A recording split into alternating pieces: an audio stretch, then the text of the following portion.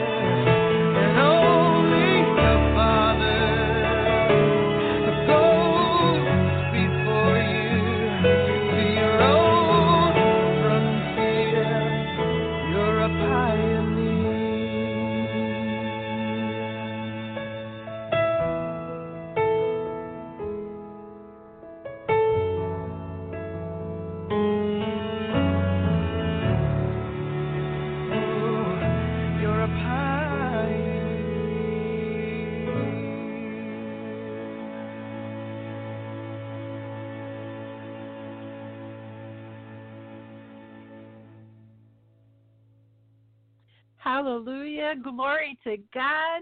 I'm so excited tonight to be on with my two beautiful, amazing sisters in Christ, to welcome them on tonight.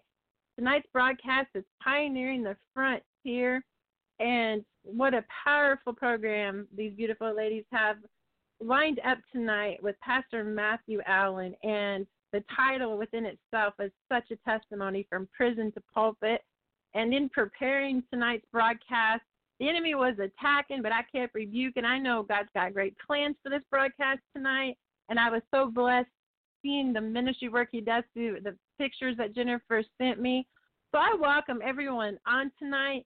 Be praying for our broadcast tonight, and we're declaring no weapon formed against us shall prosper, and we're just inviting the Holy Spirit on, Reaching Out Radio International. I welcome everyone on, and I turn it over to my beautiful sister in Christ, Jennifer and Leci, and I'm excited about your program tonight, ladies, and I love you both and appreciate you both so much. I'm just excited. I got the spirit of joy tonight, and I'm blessed to be a part and here with you tonight. Amen. Thank you, Montel. We're excited to be on tonight as well, and we got the spirit of joy. We've been feeling it all week. We've just been excited about this broadcast. We heard bits of his testimony, Pastor Matt's testimony, when he was on the prayer line with us, and it is just an honor. It's just really an honor to be on with you guys, and it's an honor to serve alongside Jennifer. This is Leci, by the way. So it's just an honor to serve alongside her, and just to be a part of this, to be on with you is just amazing, Montel. We appreciate you. We honor you for allowing us to have this time, and just to showcase some of these powerful people and what God has done in their life. So it's an honor and a blessing to be on. And I'll turn it over to Jennifer. I think she's still on with us. Her mic's open. Jennifer, are you there? Let's see. Well, let me see. Could she have possibly? Let me see on the message. I told you there's been technical difficulties tonight. The enemy's been trying to. Can you hear me? Can you hear me? Yes. I'm here. Yes. Yay! Yes. Come on, Jesus. It's like, and then I looked at my phone. I was like, it's not technical difficulties. My phone's on mute. So it's Jennifer difficulties, like Montel. I'm over here rebuking the devil, and your phone's on mute. That's right. That's right. So thank you, Father God. Thank you, Father God, for that impartation of joy. Hallelujah. No technical difficulties. Just remember. Thank you, Lord. Just remember, the hair color comes from a box. Anyways, so Matthew, we're so excited to have you on with us tonight. Like I was saying, or trying to say, we went to a church today. We were asked to come and pray with a pastor and his wife. They're opening up a new church, and it was just such an amazing time. It's a spirit-filled church. I have been praying for this, and I know several people in our community have been praying for a spirit-filled like hub or church, or where there's no labels, where we're all the same, where it's a unity in the community. And we were able to go there today, and that glory just fell, and we prayed for one another. And even though church wasn't open, we had church, so that's just kind of continued on. So we're excited to have you, and I'm just so filled with that joy right now to have you and that extending over. So Matthew, we have so many questions to ask. Why don't you just start off by telling us a little bit about your back history? Like, tell us a little bit about your childhood, like where you grew up and your back history. I grew up a little all over the place. We traveled a lot, but I'd say mainly I grew up in Yuma, Arizona. That's where I lived a lot of my life, in Southern California, both places. We tended to move around a lot because my dad would be in prison in different places, and that's where we'd go. Oh, okay. So is there like a God story that you had? Like, is there a God story that you like to tell other people to encourage them? Absolutely. I mean, I believe, Romans 8:28 played through my whole life growing up. I didn't really know God until I really became in my 30s. But I'd say everything I experienced in life led me to where I'm at right now, so that I could be the hands and feet of Jesus, hitting the highways and the byways, giving people love with no stipulations. Amen.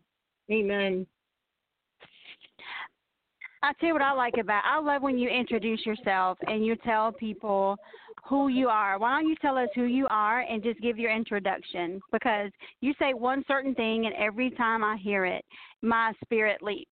Is when you identify yourself as a certified Jesus freak. So just give us an introduction to Pastor Matt and your ministry.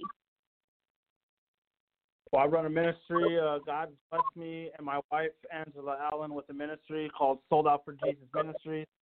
It's just that. We're sold out to the fullest. We're certified Jesus freaks through and through, bold and unapologetic about my faith. And, it's just a complete radical transformation, because when I was in the street, I was full throttle in the street and all in. And then someone the gospel with me, and I all into the streets and the homies, all in for Jesus and the kingdom of God. Hallelujah. Yeah.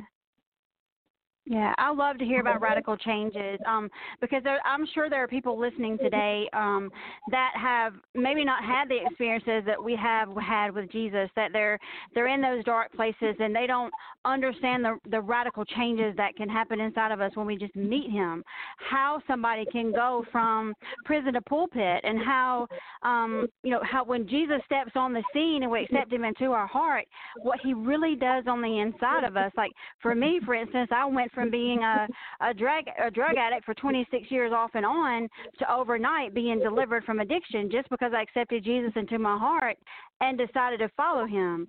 So why don't you tell us the radical change, how the day you met Jesus, when you knew, okay, something has happened, the old me has changed, the new me is here, and now I'm going to follow Jesus. And just give us that little story about being in prison and coming out. I'll just give my testimony. It kind of all goes together. Yeah. That was my third time in prison, so my last time. So I think it all kind of coincides and goes together. So, growing up, I didn't really have a father figure in my life. My dad was in and out of lockup a lot. This was a healthy relationship. And my mom gave me up for drugs when I was a baby while my dad was in prison, so I went right into foster care. And then finally my grandma got me out of foster care, tried to kind of lift me up and try to do the best she can do, but she was limited. My grandma was older. She just couldn't handle me really. And I was so broken. At the time, I didn't realize it, but I had so many underlying issues from not having a dad, not having a mom. And I never thought of it at the time, but at the time I just, I hated everybody and I hated the world. So with that being said, I just continued to live a fast life, started getting mixed up with gangs and drugs. And, when I was 11 years old, I got my first felony. And then when I was 14 years old, I sent away to juvenile prison in Phoenix, Arizona.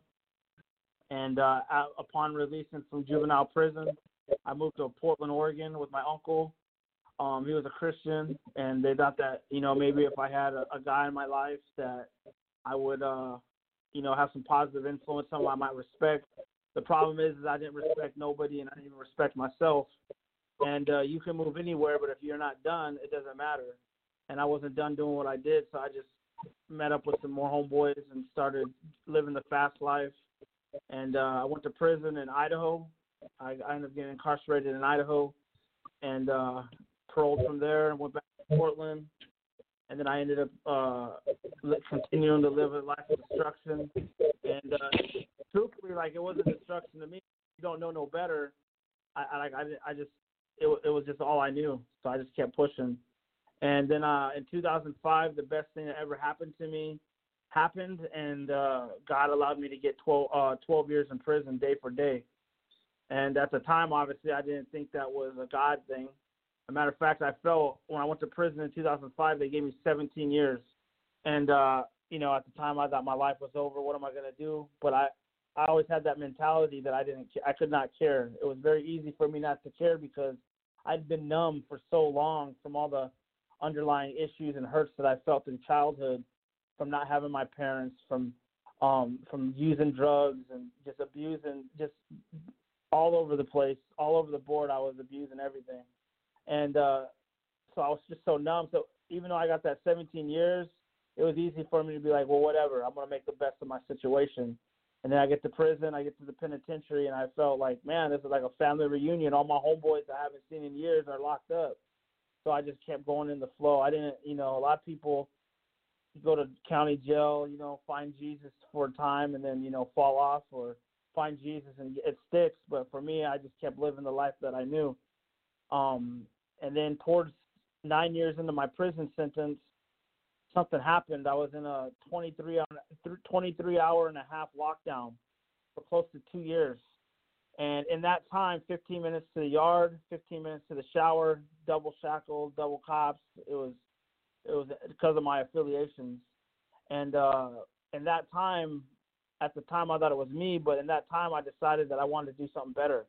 You know, I was sitting there, all kinds of time to think, and I was just like, man, I can't keep doing this. Like, I got to do something different. This isn't working for me. And at the time I thought it was myself. I see now that God was, you know, changing my heart, even though I didn't even realize it was him doing it. And so I made the decision when I was in that lockdown that I was going to make a change. And I went out to Mainline. Finally, they released me from that lockdown. I went to Mainline, and I fell right back into what I knew. And I started gangbanging still and hanging out with my homeboys and living that life. Well, in that time, a few months went by, and I was in my cell one day, and I was just like, man, I got to do something different. Like, what am I doing? I'm falling right back in the same pattern. Before you know it, I'm going to be back to lockdown. And I was like, man, I got to do something different. So anybody that's ever been locked up knows that walking away from the gang lifestyle, especially the Hispanic organization I was a part of, is frowned upon and life-threatening in a lot of ways. But I had it in my head that I didn't even care. My pride, you know, I was like, whatever the outcome, I'm just going to handle it. And so I stepped away from my organization that I was part of, my affiliations.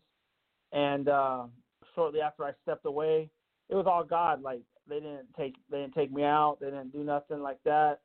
And I ended up getting shipped to another prison. And when I get to this other prison, I run into a lifer that I knew from previous prison yards doing time. And he used to be he was an African American brother, and he used to be a blood. So when I seen him, I seen a familiar face. He sees me. We start talking, and he tells me, he says, you know, he tells me he's a Christian now. And I looked at him like he was crazy, because I was like, come on, man, last time I seen you, you were a black Muslim. How the heck do you go from black Islam to Christian, man? You know Jesus was white, right, homie?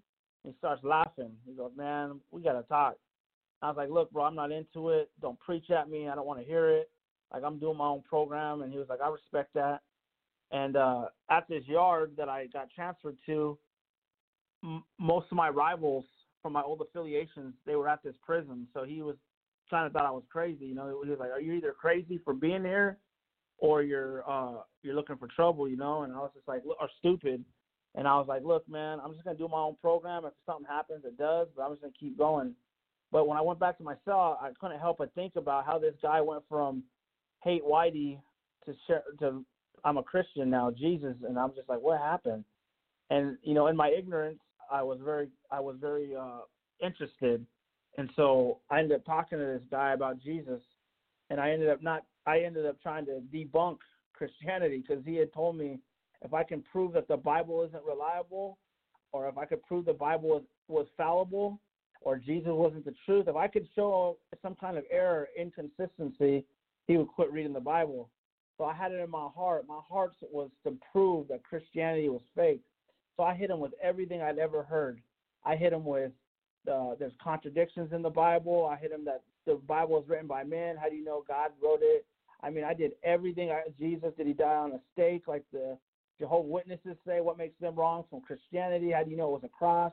And every time I hit this guy with a question, he had such an in-depth answer Later on, I found out that he was an apologist. He used to study Rabbi Zacharias and Norman Geisler books. So this guy always had an in-depth answer for me, which left me leaving going, dang, I got to come up with something better. So one day I was sitting there and I was thinking, and I was like, wait a minute. I remember a Christian being asked if dinosaurs were in the Bible, and the Christian could not answer the question about dinosaurs being in the Bible. So I thought, man, I got this, dude. So I went to a Strong's Concordance because I wanted to make sure that I was prepared, and I went down the letter D, and I couldn't find dinosaur, and I thought in my head, I got this, dude. I got him. I found an inconsistency and error. So I went out to the yard with my head held high, my chest out, thinking that I got this dude debunked. And as soon as I walk up to him, I tell him, hey, Anthony, man, do you believe in dinosaurs, man? I mean, they dug them up and stuff. And he goes, absolutely. And I was like, yeah, I got him. And so I said, hey, man, if dinosaurs are in the Bible, where are they? And I said, don't tell me in Genesis with the beasts and all. I want to know why dinosaurs aren't in the Bible. And he asked me a question. And typically when Anthony asked me a question back, he was going to get me. He was going to prove that he was right and I was wrong. So he said, let me ask you a question. And I was like, yeah, what's going on, man? And he says, when do you think the word dinosaur came about? And my heart dropped. And I was like, oh, man, I didn't think about it. I started thinking. I was like, I don't know. He goes, do you think that was written in the Hebrew, the Greek, Aramaic, or do you think that was written in English? It's a modern word. And I was like, this dude got me. And I was like, man, are there dinosaurs in the Bible? He says, let's just look up what a Leviathan looks like. And I'm like, a Leviathan, what? And so we go to Isaiah, and it describes the Leviathan with the plates on his back. Everything it describes sounded like a dinosaur to me. And I thought when I read that, I was like, this guy got to be kidding me. He has an answer for everything. And I was like, man, if everybody knew the answers that this guy has, everyone would be saved. We always hear blind faith. There ain't no blind faith. There's nothing blind about believing in God. It takes more faith not to believe in God than to believe in God. So I went back to my cell, and I thought about it, and I was like, you know what? I'm going to give this a shot. So I looked up to the ceiling, closed my eyes, and I was like, hey, Jesus. I didn't know how to pray. I didn't know no sinner's prayers or none of that stuff. I just was real. And so I just told the Lord, like, what's up, homie? I might have dropped a couple, cuss words in my sentence. I was just being real with God, like, show me. Like, if you're for real, man, don't play with me. What's up? And my eyes were closed, and I remember opening one eye, looking around and thinking, man, the walls aren't shaking. There's no, the door didn't open. There's no glitter coming from the sky. Like, man, I think I was just talking to the wall right now. So what I ended up doing is going to bed. I was like, man, this is fake. And I went to sleep. Problem is, something did happen. Right? And as soon as I prayed that prayer, man, the Holy Spirit consumed me, and I didn't know it. But I found out very shortly that he did. And so right after I woke up the next day and I started going about my business, man, I'd say within the next couple of weeks, I realized I had emotions. I had feelings. I hadn't experienced these emotions and feelings in all my life, but something was happening within me. So I was like, man, I started kind of tripping out, and I started watching this TV show with my cellmate, and I started crying. And I was thinking in my head, I haven't cried in over 10 years, man. What is wrong with me? I said, man, I think I'm having a panic attack. I think I'm institutionalized. I think I need to go to the psych nurse and get some medication. There's something wrong with me. I'm all of a sudden caring about people. I have compassion. There has to be something wrong with me. So I signed up for med call, man. I was going to go to talk to the nurse, tell her I was crazy. And I ended up seeing Anthony on the yard, and he was like, man, where have you been, man? You've kind of been, hiding out. And I was like, dude, there's something wrong with me. I said, I think I'm having an anxiety attack or something, man. I think I'm institutionalized, bro. I don't know. And he was like, man, what's going on? Talk to me. So I just told him what was going on. He started laughing. I remember getting offended, like, man, you think it's funny, bro? Like, what's up? And he was like, no, bro. It's called sanctification, man. And I was like, I can't even spell that, bro. And he's like, look, man, right now, man, as soon as you surrendered to the Lord that night in the cell, man, you were real, man. Jesus came into your heart, bro. The Holy Spirit's working all these things out of you. He said, have you been reading your Bible? I said, man, I haven't been doing nothing. He's like, bro, keep reading your Bible, man. It'll change your life. So from that day forward, man, 9 years into my sentence, I started going full throttle for the Lord. He just started speaking to my heart. I started reading one of my first books I read outside the Bible was by Ravi Zacharias, Jesus Among Gods, Other Gods, and that book changed my life, man. All the truths about Jesus and how Christianity, the Jesus of the Bible, man, that's what separates us from every other faith-based system. And my life was just changed. So that's how my radical transformation kind of took place, man. And I haven't been the same since. And that's why I'm so on fire for the Lord, man. He delivered me. He transformed my mind. He transformed my heart. I've never been the same. We're in the messenger. I don't know if you saw, but we're over here saying, like, always every time I hear your testimony, it just brings tears to my eyes. It's like hearing it all over again. And just you just the way you describe it and the way you talk about how, you know, you came in contact with this person and then they were gone and then they came back and they had been changed and you talked to him and then you were changed. And, you know, it's just so amazing what can happen when we just take one small step of faith and surrender our lives to the Lord. And how in that one small step of surrender, of obedience.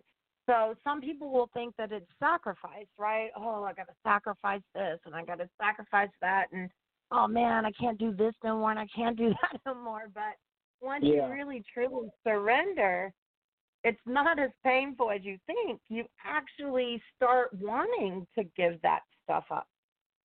You know? So you start desiring more. Yeah. My experience is that, you know, for instance, we just had this festival recently, and we went out and set up a prayer tent. We're praying for people, and I led this guy to the Lord. When we started talking to this brother, he told me, "Hey, man, I got a 12-pack in my bag, bro. I've been drinking." And my response to him was like, "That's okay." And you should have seen his eyes. He was like, "What? I don't care if you drink, man. Let's just pray, bro. And let me tell you who Jesus is, man." And so I shared the gospel with him, the death, burial, resurrection. He accepted Jesus into his heart right then and there. And I told him, I said, "Look, bro, here's the thing is I can never make you stop drinking. I can't make you stop smoking. Only Jesus can do that." And once you accept Jesus into your heart and the Holy Spirit starts doing what he does best, you lose those desires. It's not about the do's and don'ts. You're not going to want to do them. It's not going to be someone telling you not to do them. It's going to be you saying, "I'm a new creation. Old things have passed away. All things have become new. All desires have become new. All love has become new. All understanding has become new." Those other things, you look back and you're like, I can't believe I used to be so consumed in those things when it's all about Jesus, Jesus, Jesus. Exactly. I think that's that is so powerful you saying that, because a lot of people, like Jennifer said, they always think that Christianity is just a bunch of rules, but they don't really understand that once you have Jesus, you don't want anything else. Like once he has came inside and you know where he has delivered you from, when he has literally taken you from the pit to the palace, when he's literally delivered you from everything that you could not deliver yourself from, things that you have struggled from your whole life, and in that moment that you accept Jesus and he comes into your heart, nothing matters anymore. Those things, those desires just go away. And I've never been higher than when I've been high on Jesus. I've never been drunker than when I've been drunk on the Spirit. You know, and just having him, you know, there to talk to walk with us, to teach us, to guide us. You know, it's not a list of rules, because the only thing we become consumed with is him. It's all about him. It's all about, and we want everyone to know about him. So that's what I love about your ministry, is because you guys, you know, your wife and all, you go out into the highways and the byways, and you go out to the people that may not walk into a church per se, but you go out to the people that are hurting and that are trying to fill that hole in their soul with everything but what they truly need, and you're taking them the answer. And I love that. I love that you guys get out there on the streets and just talk to people, you know, and give them the key to life, in my opinion. Amen. Yeah. So tell us a little bit more about that. Well, I mean, my heart is for the streets, man. A lot of it's because I came out of that environment. I know the misconceptions that come from the block and hustling and gangbanging and living that fast life. I get it, man. I did it firsthand. So my heart is always to let people know, man, that no one's too far gone. You know, I know it feels hopeless sometimes. The struggle seems real, but the thing about the struggle being real is our God is realer than that. And so I always just try to pour into people, and that's part of like Sold Out for Jesus Ministries. Our motto is loving with no stipulations. Like we just want to meet people where they're at.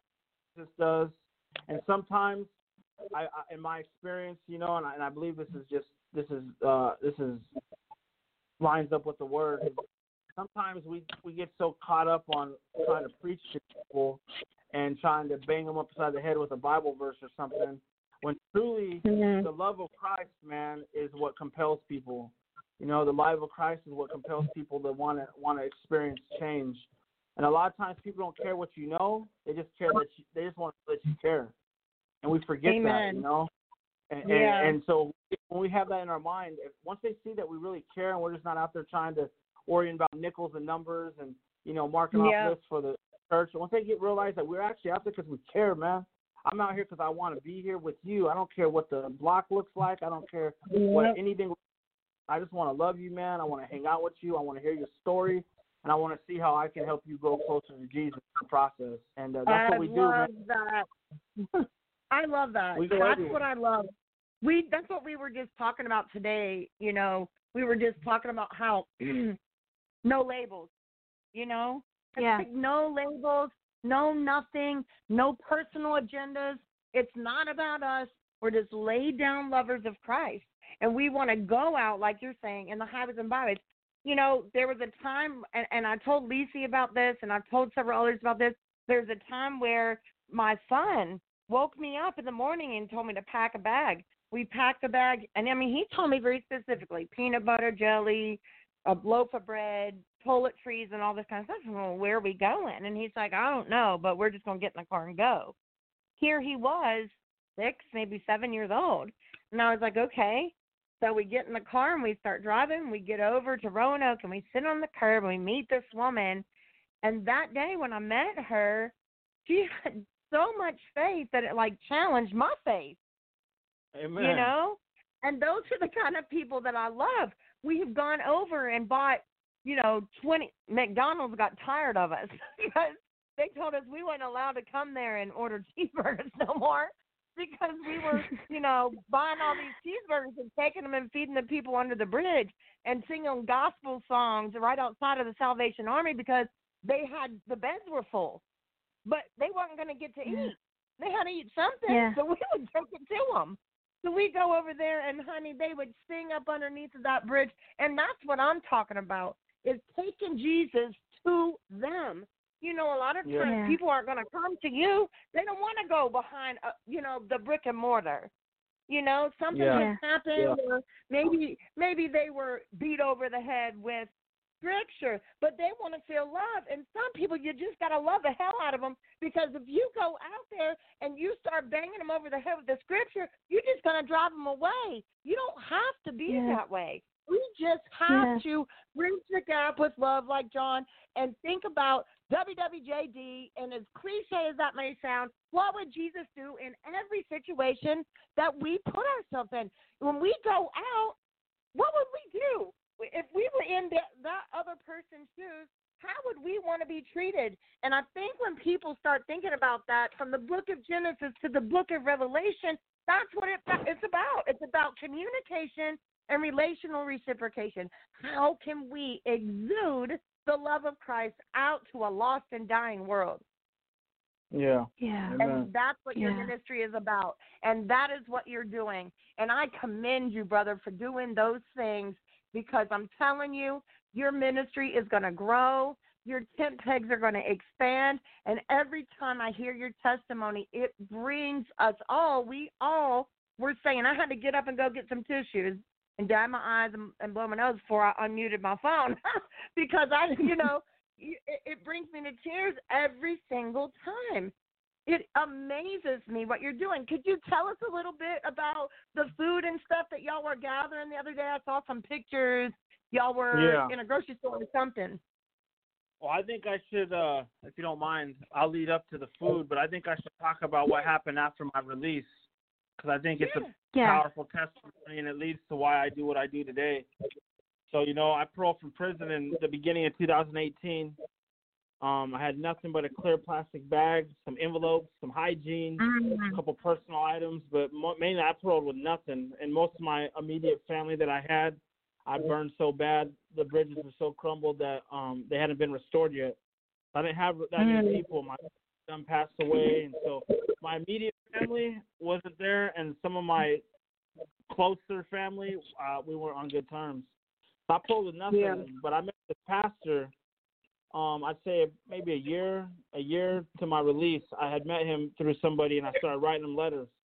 And then when I went to minimum custody, he ended up visiting me like twice. So this guy really didn't know me, but he definitely was a man of God, and he came and picked me up from prison and gave me some clothes, and it was such a blessing, and he took me out to eat, and he took me to my parole office because you have to check in within, a certain amount of hours. So I remember going to my parole office and talking to my PO, thinking that I was going to go into like a halfway house or something to get started. And as I'm talking to my PO, he asked me, he says, so, man, what's your address? And I was like, well, actually, I don't have an address. I was hoping I can go into like a halfway house or something. And he was like, look, man, this is going to sound bad, but you're in like a gray area. And my heart dropped. I'm like, what are you talking about? He goes, well, we had to close your gang file. He said, because you've been inactive for a few years now, and you don't have no drug convictions. So unless you tell me you're a drug addict, I can't put you in one of those houses. I was like, well, I'm not going to lie. I ain't a drug addict. I'm saved and sanctified, set apart. I'm none of that. And he's like, well, then here's a couple 3-hour bus tickets for the public transportation, man. Come see me in a couple weeks. Try not to commit another crime. And I remember my heart dropping, going, man, you kidding me? Like, I can't go. I've been in prison for 12 years, bro. They didn't have smartphones or nothing when I went to prison, man. I think I had a pager. Like, what's going on here, man? And he was like, nah, man, I can't help you. So I remember going from his office to my ride and thinking, man, God, have you forsaken me? Like, what is going on? I don't get it. I study. I share the gospel. I mean, I do everything you want me to do. I don't understand, like, what's going on right here? And so for that split second, I mean, if I'm being transparent, I told myself, well, I'm just going to have to do what I do best, and I'll come back to God here in a minute. So I'll go to my ride, and he's like, so where am I going to give you a ride to, thinking that I was going to go to a halfway house. And I was like, man, just drop me off, First Avenue in downtown Portland. And he was like, oh, yeah, wait a minute. I ain't First Avenue? There ain't no halfway houses down there. That's the hood.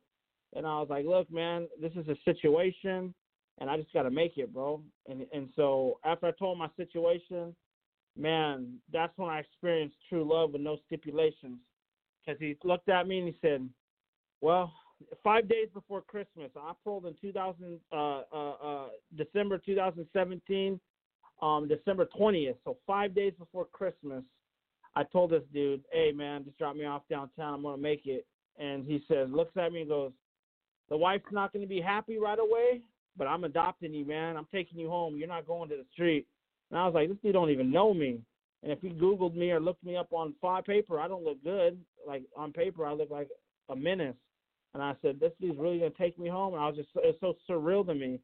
So he took me home, and they adopted me. And for Christmas, they included me in their gift exchange and just loved me like I've been in the family all my life.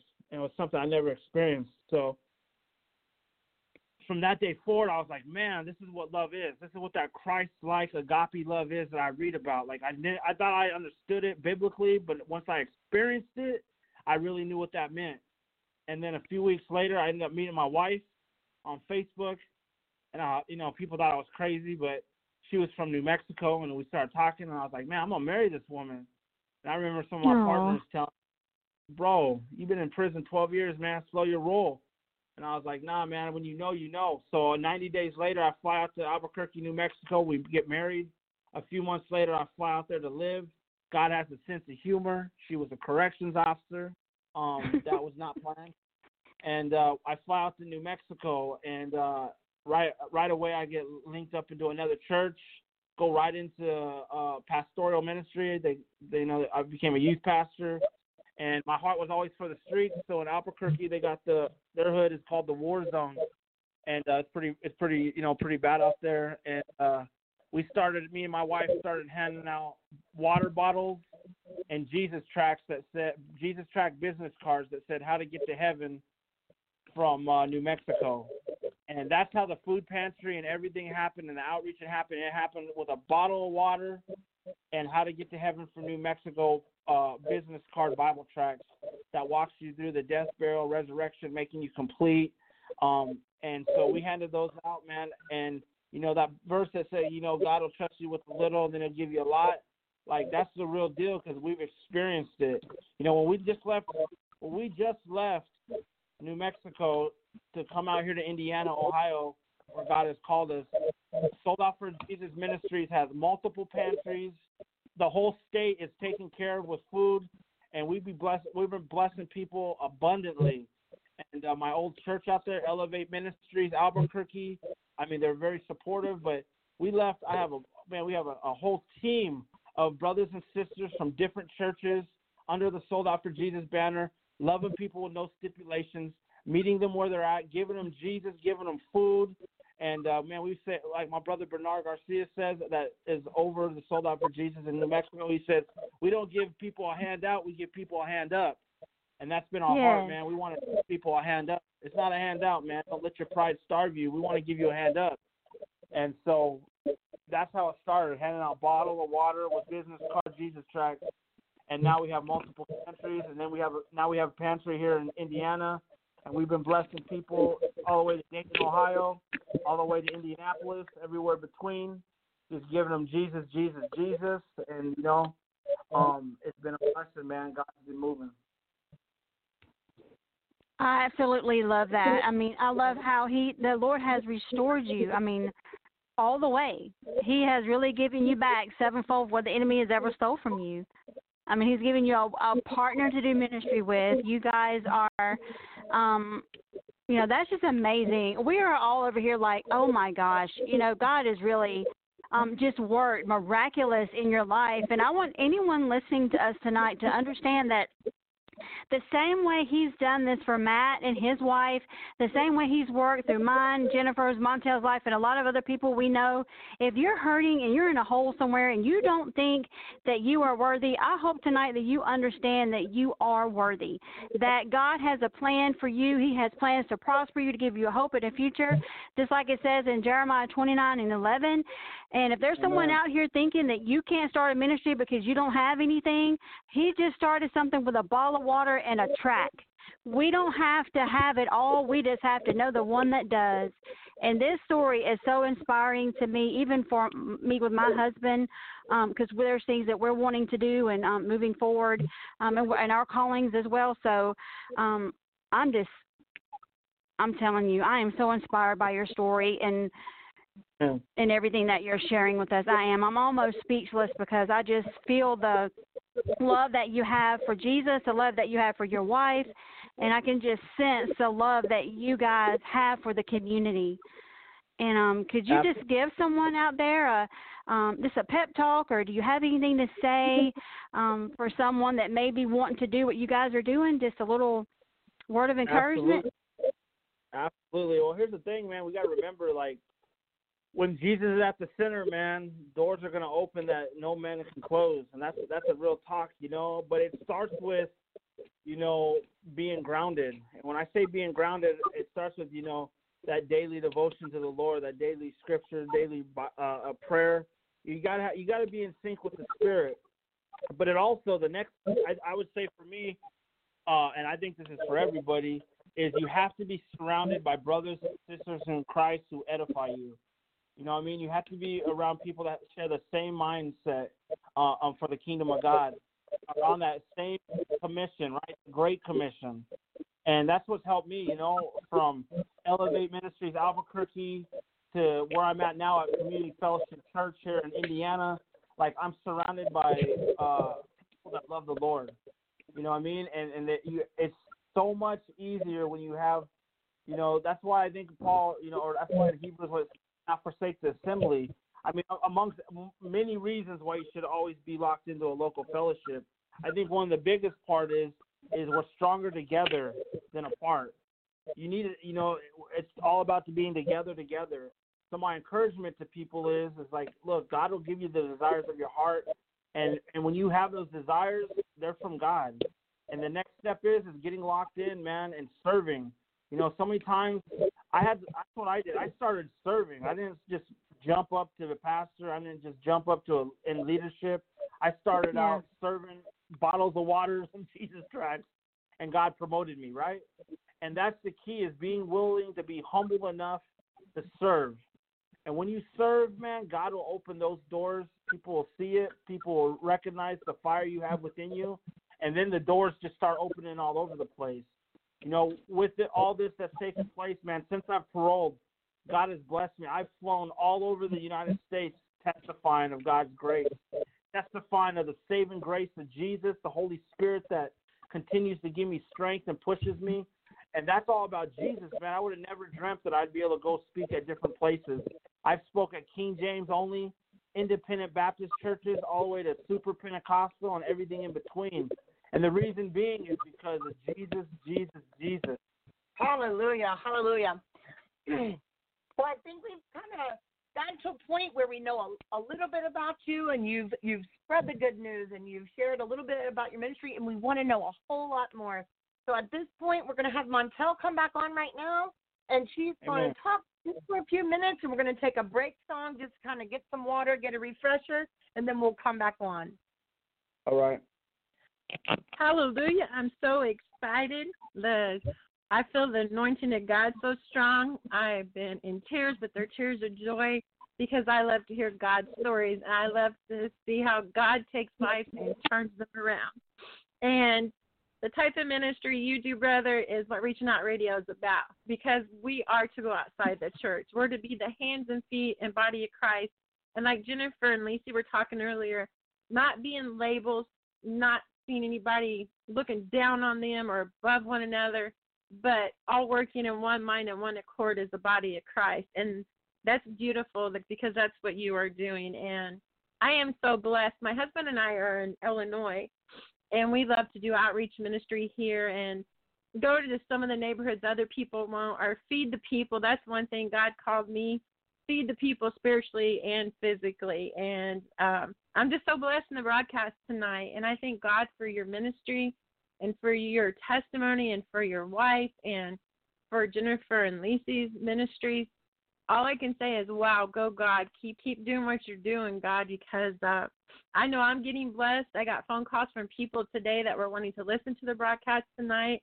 That phone call blessed me and encouraged me, and I thank you for that, listener. And thank you for taking time to be on and share tonight, brother, because I know your testimony is encouraging our listeners all over the world. Amen. That's what it's all about. Jesus, Jesus, Jesus. If I can get a chance to brag on my God, I want to do it. Amen. That's what it's about. And it's so powerful, too, when we go through things, a lot of people don't think about it, but you can reach so many different people with your testimony because of what you've been through, because so many people that are broken and bound in those things, you can relate to it, and they can see what God has done in your life, and that's such a beautiful thing. Glory to God. Amen. You know, one thing I typically when I go and like testify at different churches, and a lot of times what I like to tell people is, you know, a lot of times they think like, well, man, how can I relate with this dude? I've never been a gang member. I never, you know, had my mom and dad, or, you know, I never went to prison. And I always just tell people, look, man, we relate on three things. The thing is, we relate on struggle. Your struggles, whatever they are, were just as real for you as my struggles were for me. So we can understand Hallelujah. struggle the same. And the second thing we relate on is Jesus is the only one that can deliver us from those struggles. And the third thing we can relate on is the devil's a liar. And with Hallelujah. Jesus, man, we're going to make it happen. But I always tell God. people, man, that man, don't think that, you know, my testimony is something special, because your struggles are just as real for you as that mine were for me. You know what I mean? And your testimony is just as powerful as my testimony is powerful. And it's only because my only thing that makes my testimony powerful is Jesus. It's all Jesus-centered. So if your testimony is about Jesus too, it's a powerful testimony. Hallelujah. Praise God. So, Jen, was you wanting to take a song break here and then come back? There's actually that would be great. I know you said you had a song, but for some reason there's this song. It's by the Newsboys. It's called Love One Another. I don't know if you have that or if you can play that the next break song, but it's just really. I can get that. I don't know. It just really I can get that for the next. Yeah, I can load that up for the next break. And I'm going to share a song by my dear brothers in Christ. He has a similar testimony. God had delivered him from drugs and the streets and from gangs, and now he is sold out, surrendered, and wow, he's just an amazing man of God. He's been on several times. I love his work for Jesus. And him and his sons do rap music together, and they write their own music. And I'm going to share one of his songs. I love it. It was one of his first ones, When You Came to Know the Lord. And this is by my dear friends, the servants of Christ, and low-key Follow Jesus. There's only one person I follow in my life, baby. That's Jesus Christ. I don't trust no man. I only trust Jesus Christ, my Lord and Savior God. Get up, get up. I'm gonna follow Jesus. I'm gonna follow. I'm gonna be like Jesus. Yes, I'm gonna be like them. I'm gonna follow Jesus. Yes, I'm gonna follow. I'm gonna be like Jesus. Yes, I'll be like Jesus. The way I walk, talk, see people laying in chalk, following people who think they can't get caught. You ought to listen, see like a hawk. Jesus fought and bought life after death. He's never lick the best. Who would you test? Manifest the best. He stronger than a bulletproof vest. Straight to the chest unless you possess the one who can lead from the east to the north to the south to the west. I bet I connected the web instead. You look ahead. Red wines controlling your mind. Rewind. Come find the real this time. You shine, but don't be blind. The blind can't lead the blind. The shame you follow at the crime. Let me rewind. Who will follow? Can't find. Depend on God, who's always been so kind. Yeah, I'm gonna follow Jesus. I'm gonna follow. I'm gonna be like Jesus. Yes, I'm gonna be like them. I'm gonna follow Jesus. Yes, I'm gonna follow. I'm gonna be like Jesus. Yes, I'll be like Jesus. I'ma follow him without no sin. The one who won, the one who wins. I know it's hard with all the pressure. Don't rely on all your treasure. We're his now and then it's gone. For life is just blinking an eye. Why so many tears? Why so many fears? Why do you cry? It's all here for you. Follow death every day we sin. Bet Jesus can all forgive all your sin. Let's begin to change what we look up to. For all of us fall short of the glory. For your cease for me. We are condemned. Only one true friend. Jesus, who can I rely? Never deny. Who's always by my side? This is how we ride, y'all. This is how we ride, y'all. I'm gonna follow Jesus. I'm gonna follow. I'm gonna be like Jesus. Yes, I'm gonna be like them. I'm gonna follow Jesus. Yes, I'm gonna follow. I'm gonna be like Jesus. Yes, I'll be like Jesus. Like Jesus.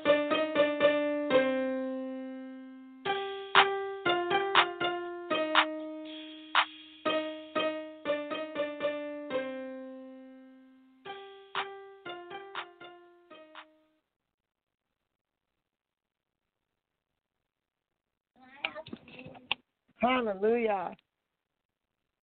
Hallelujah. If that doesn't get you worshiping, I don't know what will. For real. Over here, yeah. Come on, we're gonna follow Jesus. Yes. So, I know I'm. Thank you, on that Lord. song. I love to praise and worship. I love that song. Was amazing, Montel. And we were saying. I need to have him hook up with you and be on your prayer line, girl, because you love him. He's a prayer warrior and he's awesome. I'm blessed. I'm gonna cry because God connects me to so many great people. Yeah, that would be awesome to get him to come down here. Revival. So girl, I'm ready. I know, I'm so ready. Oh, thank you, Jesus. So, where you are now, has there been anything that has, let's just put it this way, how do you do like time management between like having your family, being a husband, being a pastor, doing ministry, it's a lot, like going out, meeting new people. How do you manage all of that? Yeah. Not easy.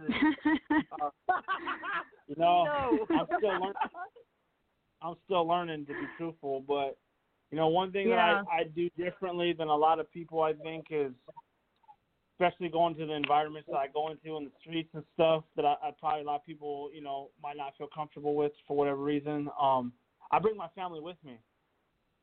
So when we go outreaching, I'll have my newborn baby or my 5-year-old baby girl all the way up to my 18-year-old out there getting it in for Jesus. And I go out to the blocks, there'll be prostitutes, pimps, gang members, and we just give them heaven, my whole family. And so doing ministry with the family is a blessing, you know, for me personally. You know, I want my kids to grow up serving. I want my kids to grow up knowing what it is to share Jesus with people. And the best way to let them know that is to see it in me and my wife.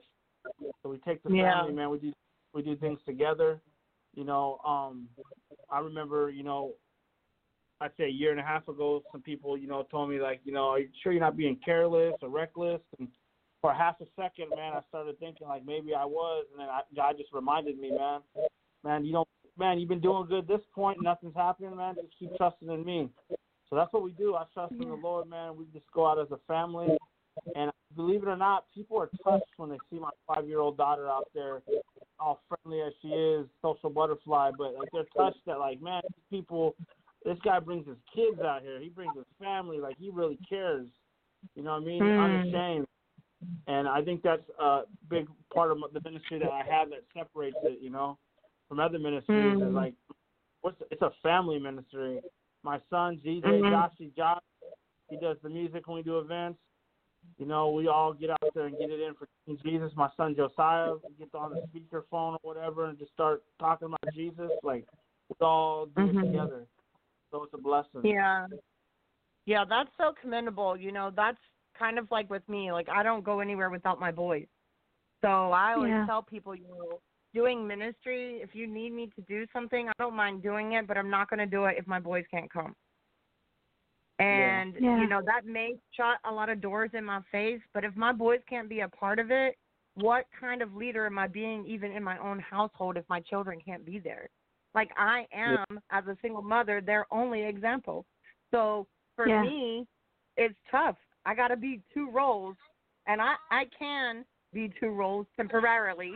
It won't be forever. However, at this point, you know, I got to be the one that raises them in the way they should go.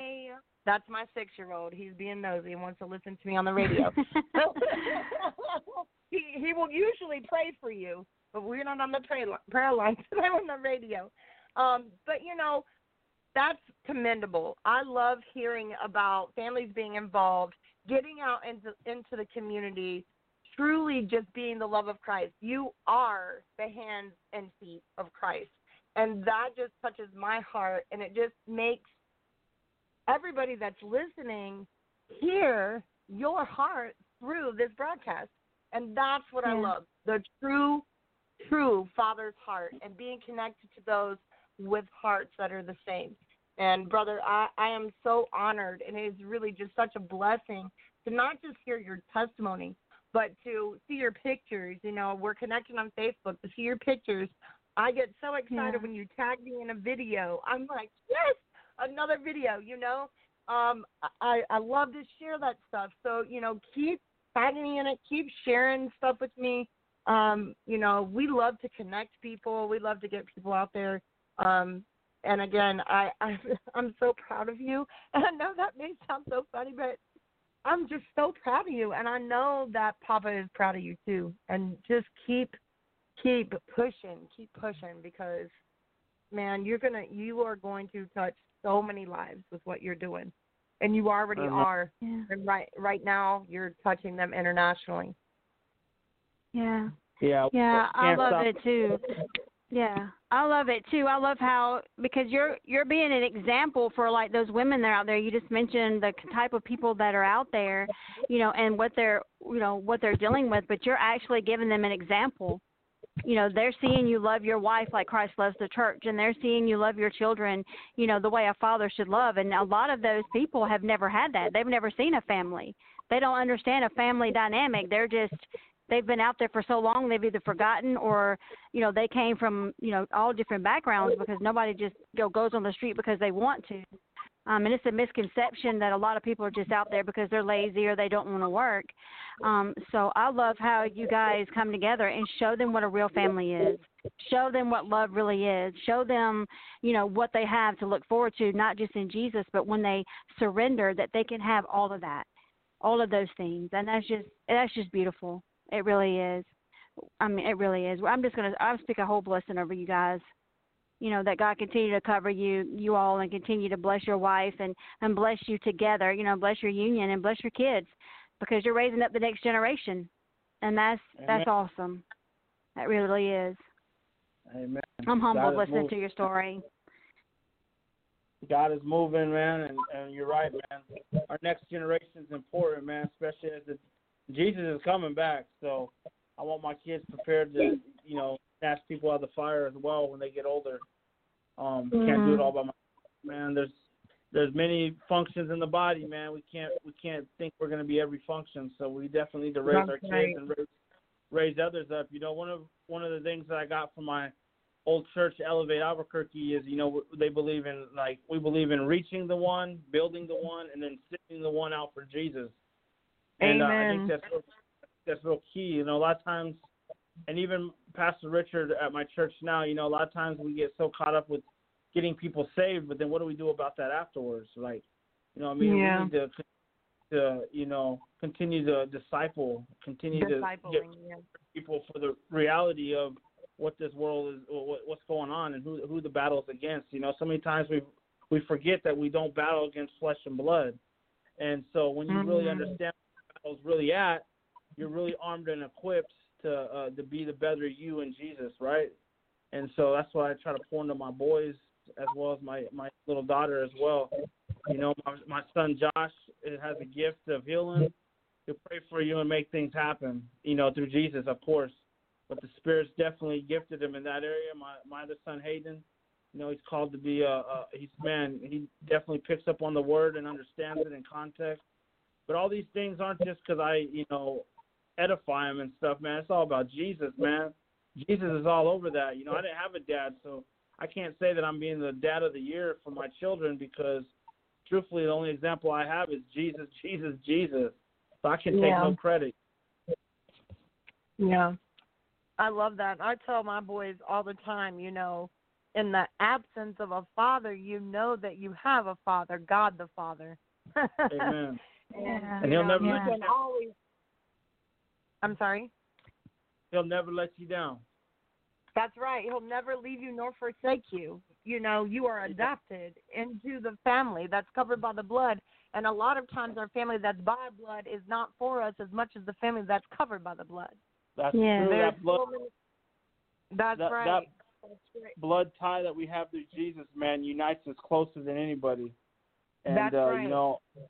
We don't realize that. The world will tell you, blood's thicker than water, and they got all these great cliches and worldly sayings, but they're superficial. I'll tell you what, man.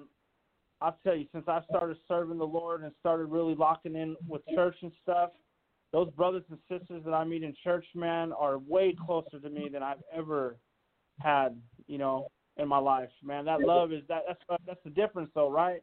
We're serving a God that is love.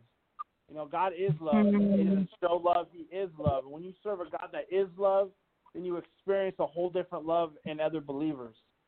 And it'll change your life. It continues to change mine. I'm continuing to be amazed at the love that I receive from people, and at the love I'm able to give. Sometimes afterwards I'll look back and be like, dang, that was all Jesus, because I would have never done that in the world.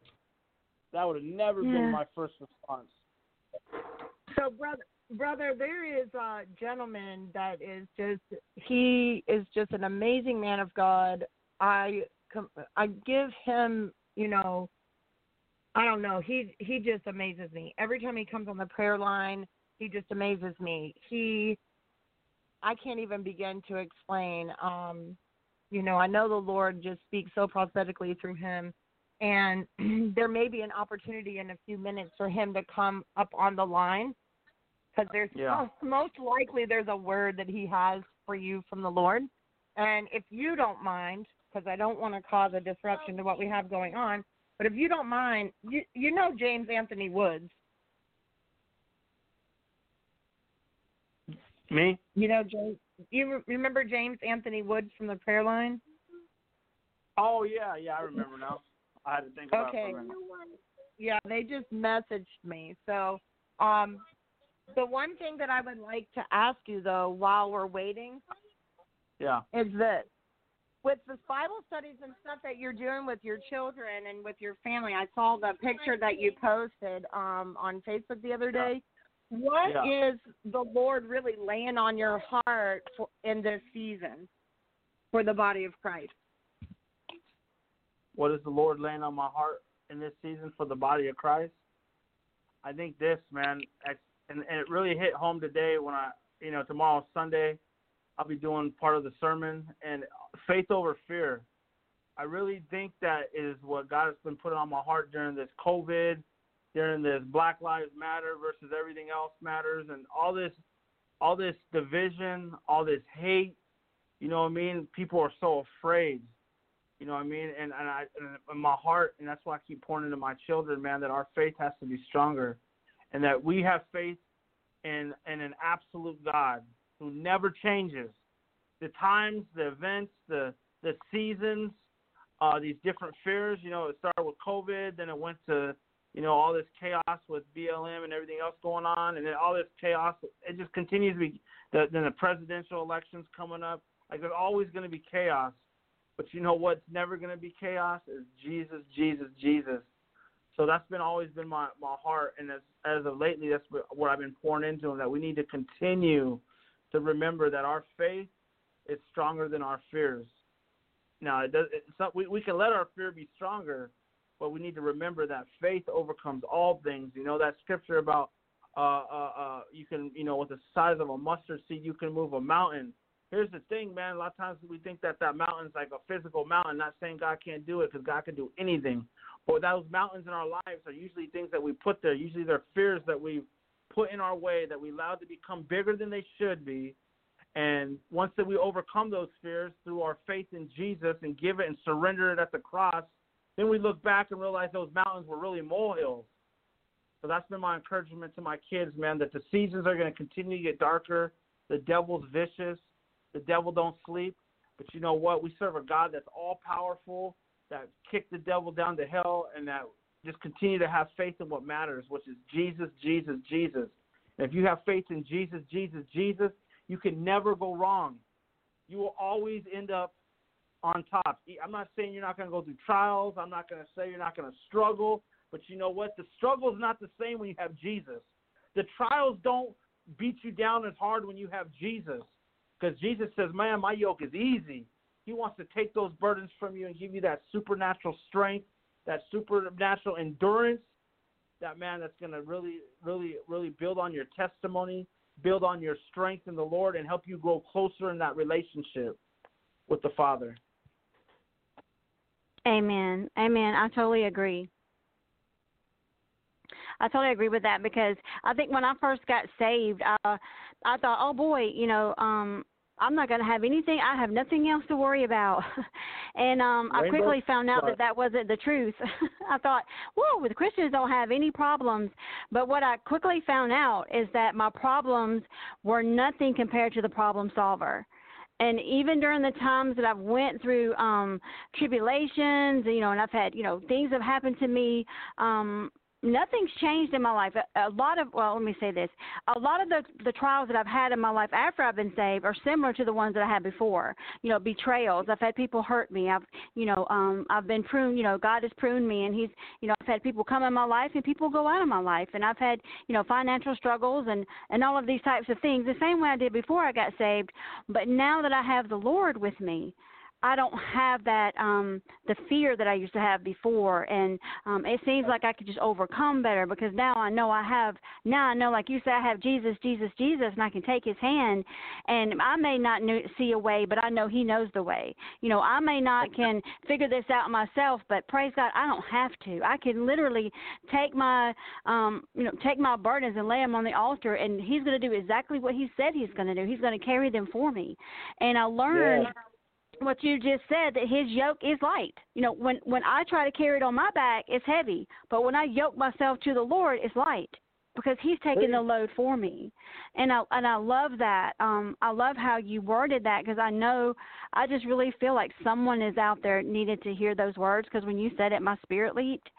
And it just reminded me, because we just came out of a trial in our house, and I had to be reminded again. I mean, I've been saved and serving and all of these things, but sometimes we just need to hear that. We just need to hear, hey, his yoke is easy and the burden is light, and he's going to get you through. And, you know, because we don't promise people, you know, that they're going to walk through a field of daisies all the time, but we can promise them as long as they're walking with Jesus, there'll be daisies along the way. Yes. Hey, that's so good, you know, and, you know, unfortunately, you know, they got different, you know, gospels or whatever being taught sometimes that it is easy and you can fly above the storm and, you know, but here's the truth of the matter, man. Flying above the storm, if you're really flying in a plane or something, you're going to run out of gas eventually. But here's the thing, those valley moments should be valley lessons. You know, that scripture in James chapter 1 where it says, you know, the testing of your faith, you know, brothers and sisters, don't be surprised when, you know, you face these trials. You know, consider it a joy, he says, when you face these trials, because the testing of your faith produces endurance. Some translations say perseverance, some say patience. But I love what the next part of that is this. It says, because when you go through this fire, when you go through these tests, he says, you become mature and complete, lacking nothing. That's powerful. Becomes mature and complete, lacking nothing. When you go through these tests and you overcome these battles, man, you become mature and complete, lacking nothing. Because you know that maturity and is in Christ. You know, when you become mature enough to know, okay, I know God got this. I know Romans 8:28 says all things work together for the good of those who love God and are called according to his purpose. I know this is a fact. Why? Because the Bible says it's a fact. When we start walking in his truth, we experience that true change. And circumstances don't seem as hard as they are. I mean, I face circumstances. I face struggle, you know, and I got my own stuff I battle with, if I'm being transparent.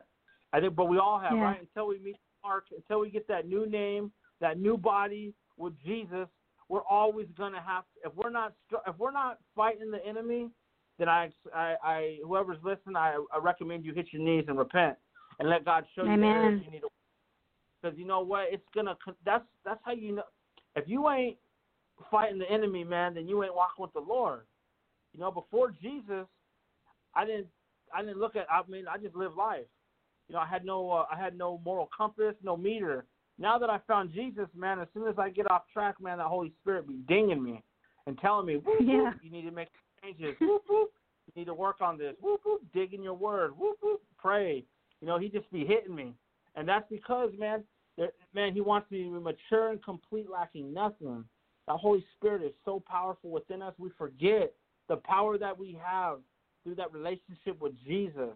And you're right, in these trials and these struggles, man, they're just going to make us a better us, man. We can hit those mountaintop moments and love them, but when we hit those valleys, we better learn the lesson in those valleys. So that's what God wants us to learn lessons. He wants us. Look at Paul. Paul was shipwrecked, beaten, stoned. You know, he went through the mud.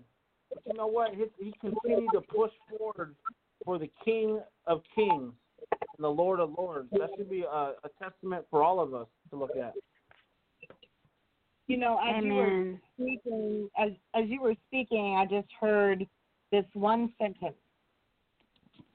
Just one sentence.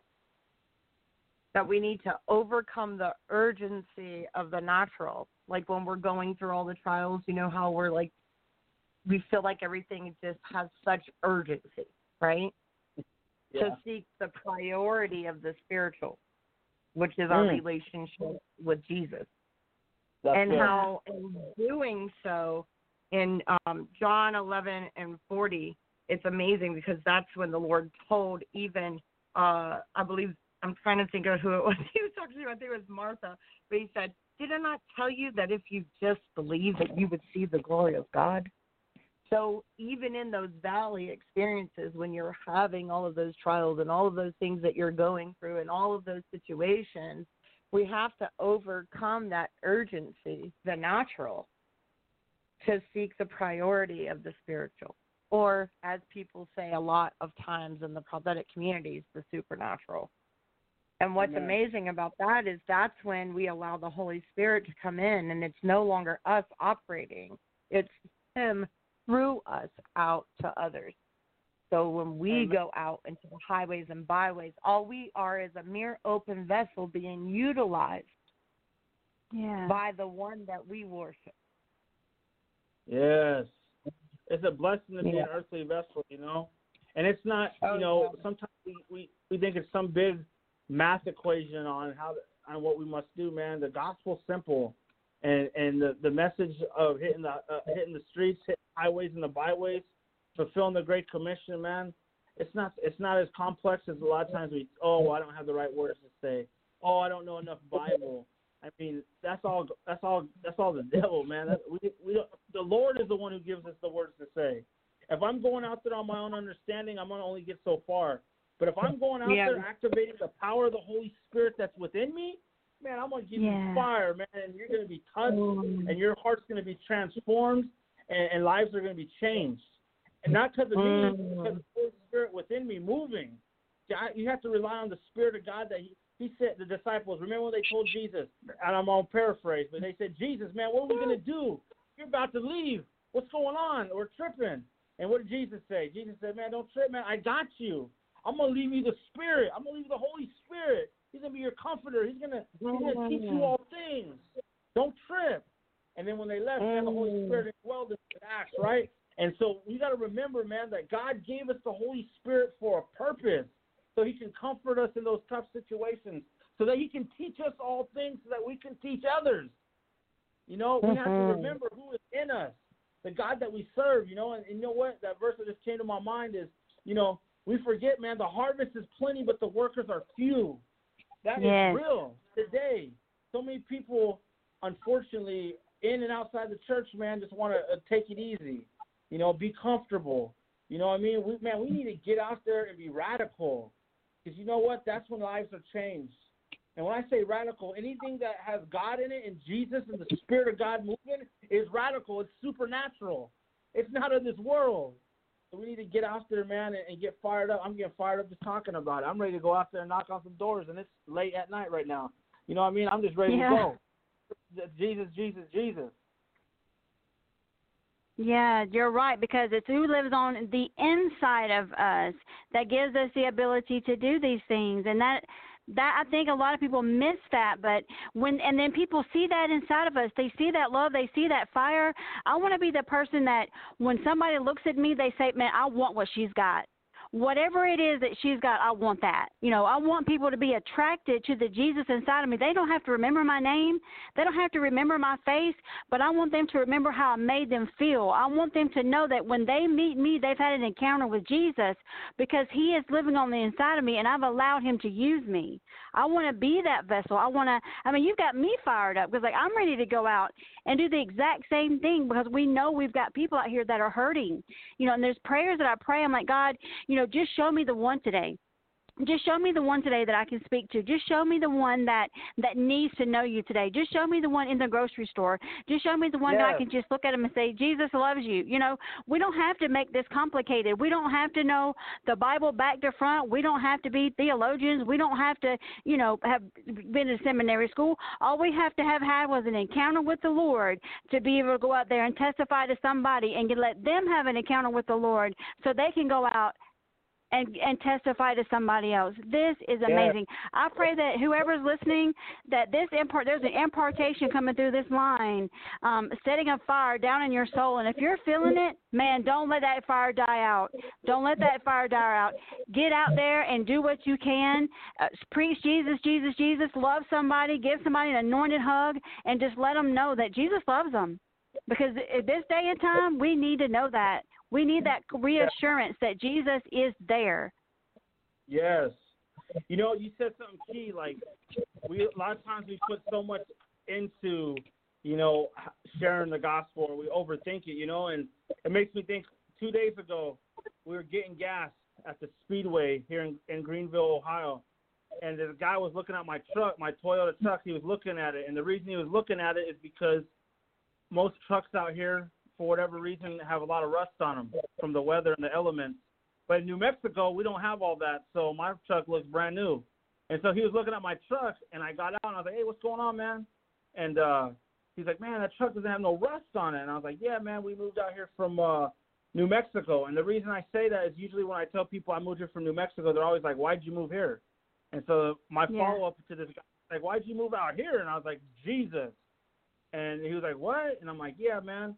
And I just shared a little bit. I didn't go full throttle on him. I just had a conversation about vehicles, a conversation about Jesus bringing me out here. It was simple. I didn't say much.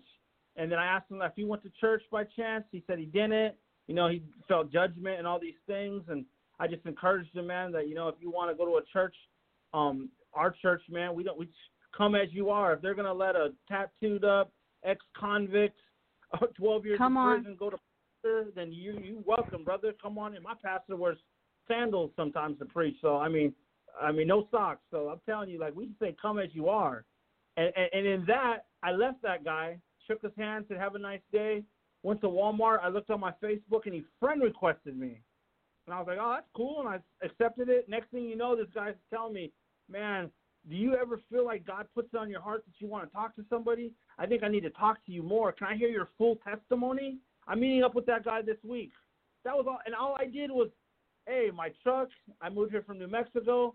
Jesus changed, you know, Jesus is the reason for my season, and kept it simple. And now look, man, people, we complicate things so much, man. We can make it easy. For me, if you give me too much eye contact, I'm gonna give you Jesus. I mean, I don't care if I'm in the produce aisle in the store.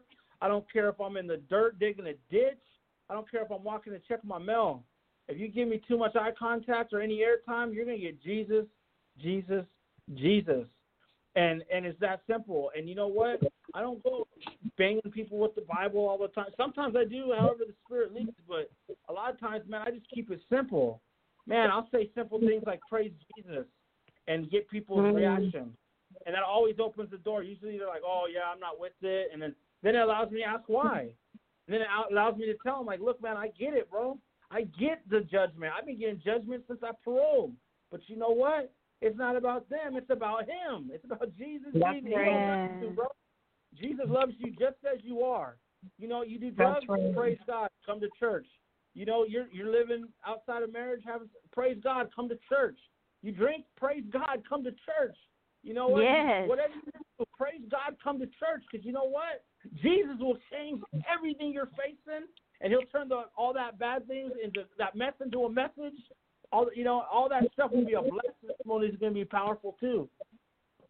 Amen. Amen. Amen. I just got done talking to someone about that earlier today, and it's just such a timely word and so on point with what we see today, where a lot of people, they feel like it's like they're operating out of fear. You know, they're just so fearful to walk into the church because of they're going to be judged or whatever.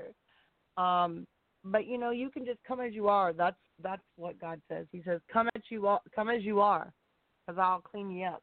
Come as you are. He told the Pharisee. Remember, he told the Pharisees, man, like, I can't help you because you're broke. You think you got it figured out? I can't. I'm a doctor. I'm a physician. I came for the broken. That's right. I came for those that are beat down.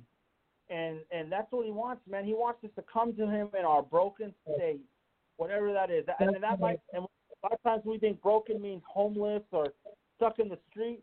Man, you can live in a mansion in a nice neighborhood and be broken. That's right. Under the bridge. That's right. So come on. I know I know my heart is in the streets, but I've witnessed to everybody. I don't care if you have a suit and tie and a Beamer, and I don't care if you're riding a bus or a bike. In Jesus. That's right. The tax collector. Yeah, I met some people in a tent that were very happy in that tent. They were content in their tent. You know what? So what you just said says a lot, because you know it's not always the people in the street and under the bridge. It can be any of us. It was me a while back, and I've been saved, but I was still in a broken season. So yes, don't ever hold back from telling someone about the Lord. Don't ever hold back from that little voice inside of you saying, "Speak life into someone." because we never know who needs to hear it at that moment. Real recognize real. That's a saying that when you're in the street, you're always like, man, real recognize real, man. I know the real ones from the fake ones. That goes with every aspect of life, even in ministry. When you're out there and you're just real, again, you don't have to know all the Bible. You don't have to have those, like you said, the theologian degrees and all these things. People just want to know that you're real. They just want to know that you care. And it's simple as that. It's just as simple as saying, praise Jesus, man. He's been doing good in my life. And a lot of people aren't used to hearing that. So they'll go back away. I guarantee they'll leave that conversation going, man, that's the last thing I expected someone to say is praise Jesus, man. That's crazy. Like, we don't hear people using just little words like that. I've learned throughout since I've been released and just doing ministry that I always drop things like praise Jesus or God is good, just so it gets a reaction out of people. It causes people to think, like, what is this guy talking about? He just did 12 years. How is God good? What is this guy talking about? Man, this dude, obviously he's been through the struggle and he still can say God is good.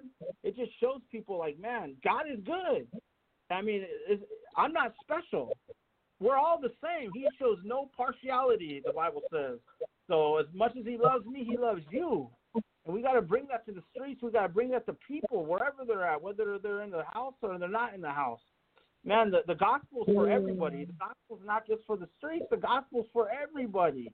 Yeah. I do hear something from you, though, and I do want to share this with you. And then we're going to take a break song real quick. And Brother James is on the line, and I do want him to come up because I do believe, like Leci said, and I don't know if she even realizes that she was prophesying that you were receiving an impartation, because I do believe that today that you're going to receive an impartation. So like I said, I do I am hearing this for you. It's kind of like Zechariah. So I opened up my Bible. I've got this Bible sitting in front of me, and I was like, okay, what do you want me to read from here? And it's like all about the birth of Jesus. And I opened up my Bible, and it was like Zechariah. And for some reason, it just reminded me of everything that you're saying. It says, Zechariah was filled with the Holy Spirit and prophesied, saying, blessed be the Lord God of Israel, and for he has visited and redeemed his people and has raised up a horn of salvation for us in the house of his servant David, as he spoke by the mouth of his holy prophets long ago, that we should be saved from our enemies and from the hand of all who hate us, to perform the mercy promised to our fathers, and to remember his holy covenant, the oath which he swore to our father Abraham, to grant us that we, being delivered out of the hand of our enemies, might serve him without fear, in holiness and righteousness before him all the days of our lives. And you will be called the prophet of the highest, for you will go before the face of the Lord to prepare his ways. That's what you're doing right now, brother. You're going before. You're going into the highways and byways to prepare his ways, to give knowledge of salvation to his people by the remission of their sins through tender mercy of our God, whereby the sunrise from on high hath visited us, to give us light, to give light to those who sit in darkness and in the shadow of death, to guide our feet into the way of peace. And brother, that's exactly what you do. So don't say, I'm not nobody, because you are somebody, because God is raising you up. And in this next season, that's what you are going to be doing. When you go out, you are more. You are so much more to God. I know you love Jesus. I know you, but there's so much more that he's getting ready to do for you. And it's more. You are going out and you are doing it. And that is so much more. It's so much more. And I love the fact that you have all of this that's going on, because it's like, there's a lot of people that talk about it, but how many are doing it? How many are doing it? Yeah. You don't just talk the talk, you walk the walk. And I love that about you. You came from nothing, and God turns you into something, and he was always there with you. He was always there with you. And now look what you did. You said, okay, God, now you turn me into this, and I'm going to glorify you, and now I'm going to go out and do the same thing for these people that I come in contact with, and you have been anointed for that. You are going to do exactly that, to take the light of Jesus into those dark places. And I promise you this, I heard very clearly but that's the anointing that is on you. And in this next season, there will be an expansion over your ministry. So praise God. So now I'm going to have Montel come on real quick, play another song, and then we're going to open up the lines. Brother James is going to have a word for you, and then we'll open up the lines for prayer requests. There may be people that have other questions about your ministry, and then we'll go from there. Awesome. Amen.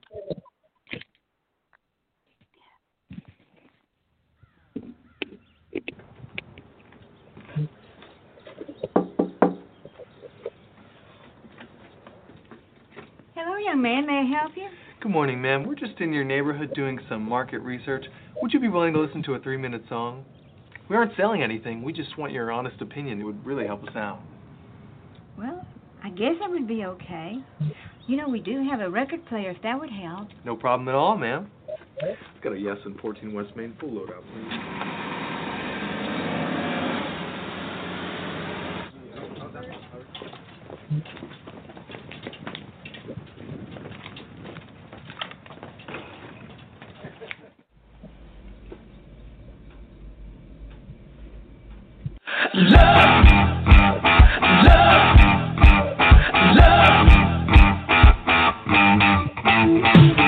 Yeah, we don't always live what we believe. Yeah, we don't always share a common thought. Here we are now, shouting till we're hoarse. Jesus taught us a different kind of discourse. Don't talk about it, just do it. Love one another, sister and brother. Don't hurt each other, yeah. Lines drawn in the sand, complicate our new command. Love one another, yeah. Yeah, we don't always live what we believe.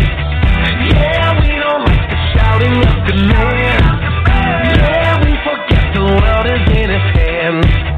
But there's one thing the whole world understands. Don't talk about it, just do it. Love one another, sister and brother. Don't hurt each other, yeah. Lines drawn in the sand, complicate our new command. Love one another, yeah. Love, trouble, pain. Love, hopeless hate. Love to break the ice. Love and enterprise. Love one another, sister and brother. Don't hurt each other, yeah. Get on the high horse, take it to a higher source. Love is the ultimate force, yeah. Love one another, sister and brother. Don't hurt each other, yeah.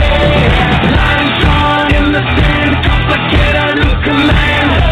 Love one another, yeah. Love one another, sister and brother. Don't hurt each other, yeah. Get on the high horse, take it to a higher source. Love is the ultimate force, yeah. Oh, that was fantastic. Wasn't that great?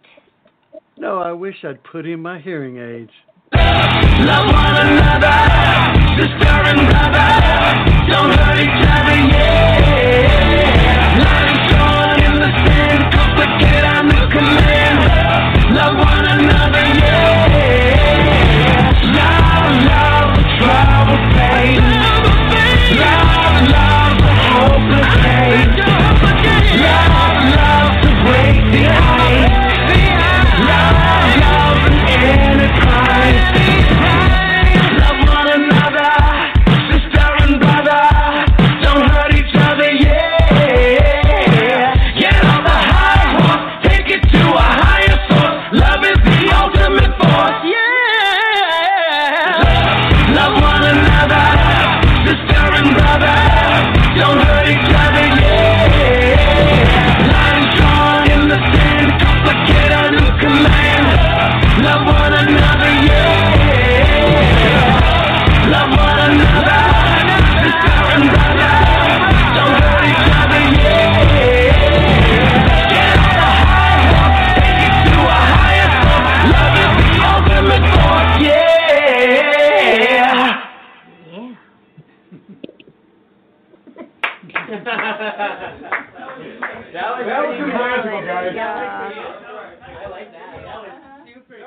Yeah, that was good.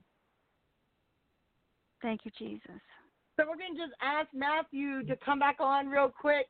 For everybody that's listening, we're going to have Matthew come on, and we're just going to have him share with everybody that's listening near and far how you can get involved with Sold Out for Jesus, Matthew. Yeah, of course. First you can obviously friend request me on Facebook, Matthew Allen, Union City, Indiana. But also we have a website that I encourage people to check out, see what we're doing. It's www.SOULOUT4JESUS.com, SoldOutForJesus.com. It's all lowercase. Check it out, see what we're about, see what we're doing, see how we're moving. There's a contact link on the website page. If anyone wants to contact me and get a hold of me for whatever reason, feel free to send me a email through the contact, and I'll edify, pray for, love with no stipulations, and try to help out any way I can for the kingdom of God. Hallelujah. That's awesome. One other thing, one more thing I want to add is, if you want to check out some of our services, I'm a pastor at Community Fellowship Church here in Indiana. We do live Facebook services. I encourage you guys to check it out. I've always share it on my page, but it's so fire, man. It's so exciting to see what God is doing out here in this area. So if you want to keep up on that too, because we're always everything we do is live on Facebook at my church. So I encourage people, check it out. If you want to come expectant. Because, man, when you watch this on Facebook, man, you're going to receive something. I guarantee it if you come with an open heart and expecting God to do something. Yeah. Hallelujah. Yeah. So Brother James Anthony Woods is on with us tonight. Hey, James, how are you? Hi. We absolutely adore him and his wife, Lady Lily. We adore them and honor them. They are our people.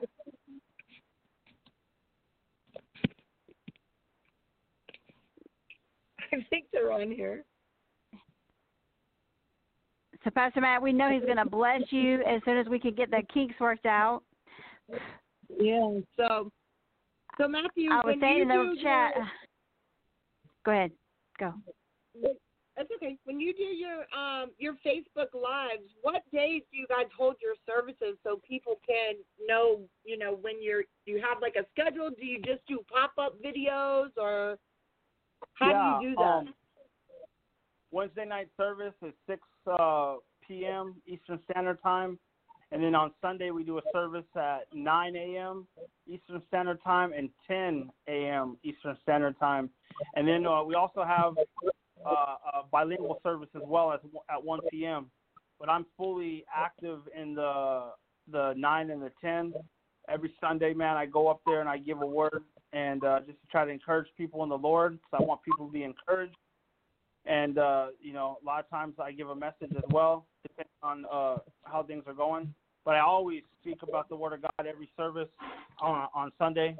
And so it's just a blessing. So if you guys want to get some truth, I love doing expository, breaking down Scripture in context so that we know why we believe what we believe and why they were saying it. So I just encourage people to check that out. I also do a show called Faith Talk, Faith Walk. I typically do it every Saturday. I didn't do it tonight because of the show, but we do every Saturday at 9 o'clock Eastern Standard Time. We have Faith Talks Walk, Ohio, Indiana, and we just go through the Bible verse by verse, chapter by chapter. We just finished up the awesome book of James, and now we're diving in the book of Peter, 1 Peter. So I just encourage you guys. You want to get grounded more in the Word. You want to be encouraged by the Word of God. Check us out every Saturday night, 9 Eastern Standard Time. It's on my Facebook page. Be encouraged, man. Come expecting again, man, because we break down that Scripture. And what's so cool about that show is I also have my sons on there with me, my oldest and my 15-year-old. So they're on there, and they're breaking down the Scripture with me. So it's just an amazing thing. Wow, that's so awesome. So I think we had we usually open up the lines for Q&A now. Montel, can you come back on with us for just a moment and explain how the Q&A works? Yes, if anyone would like to share a comment or has a question or a prayer request, it's through the call-in number 626-696-8607. And if you're already on the line or if you are calling in, press 1. That puts you in the QA beside your number. We will know that you're wanting to be on the air. Again, 626-696-8607. And again, Pastor Matt, it's just been an honor to have you on with us tonight and just to hear your story, the testimony, what you guys are doing in the community, hearing about how we can just, become involved and learn more. I know that I myself have been encouraged, even in my own life with my husband and our, in our ministry and what we do. So it has really been a blessing and an honor just to.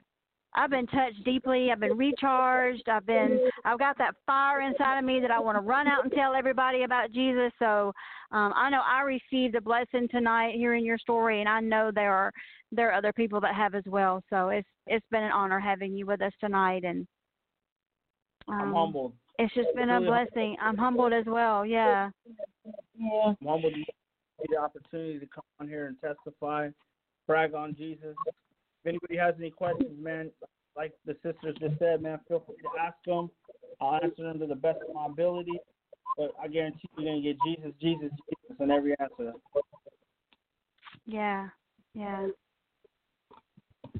Yeah, because we know there are people that are hurting, and we know that we know the answer, man, and we just want everybody to know the answer. We just want everybody to feel what we feel. We just want you to have that, like I said, I've been saved for a while, and sometimes I get down in the valley, and there's been questions in my mind about what do I do next, and what does God want me to do, and then we hear stories like yours, and then what you're doing in the community, and it just, I don't know, it just stoked my fire. So praise God for that. Just really, it's just awesome. Yeah, we're Amen. so super excited that you were able to come on this evening. I'm waiting to see if she lets me know, if Montel lets us know that we have anybody in the Q&A so we can answer any more questions or anything like that. And we are right now just waiting for Q&A questions from Montel. There's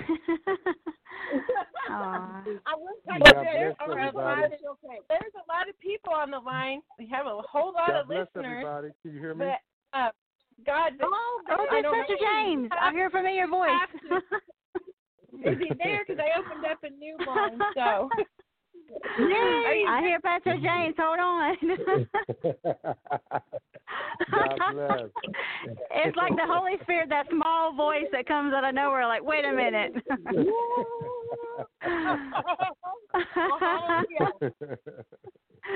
How's everyone doing? Amen. God bless you. Oh, we're doing great. It's such a blessing to have you come on with us.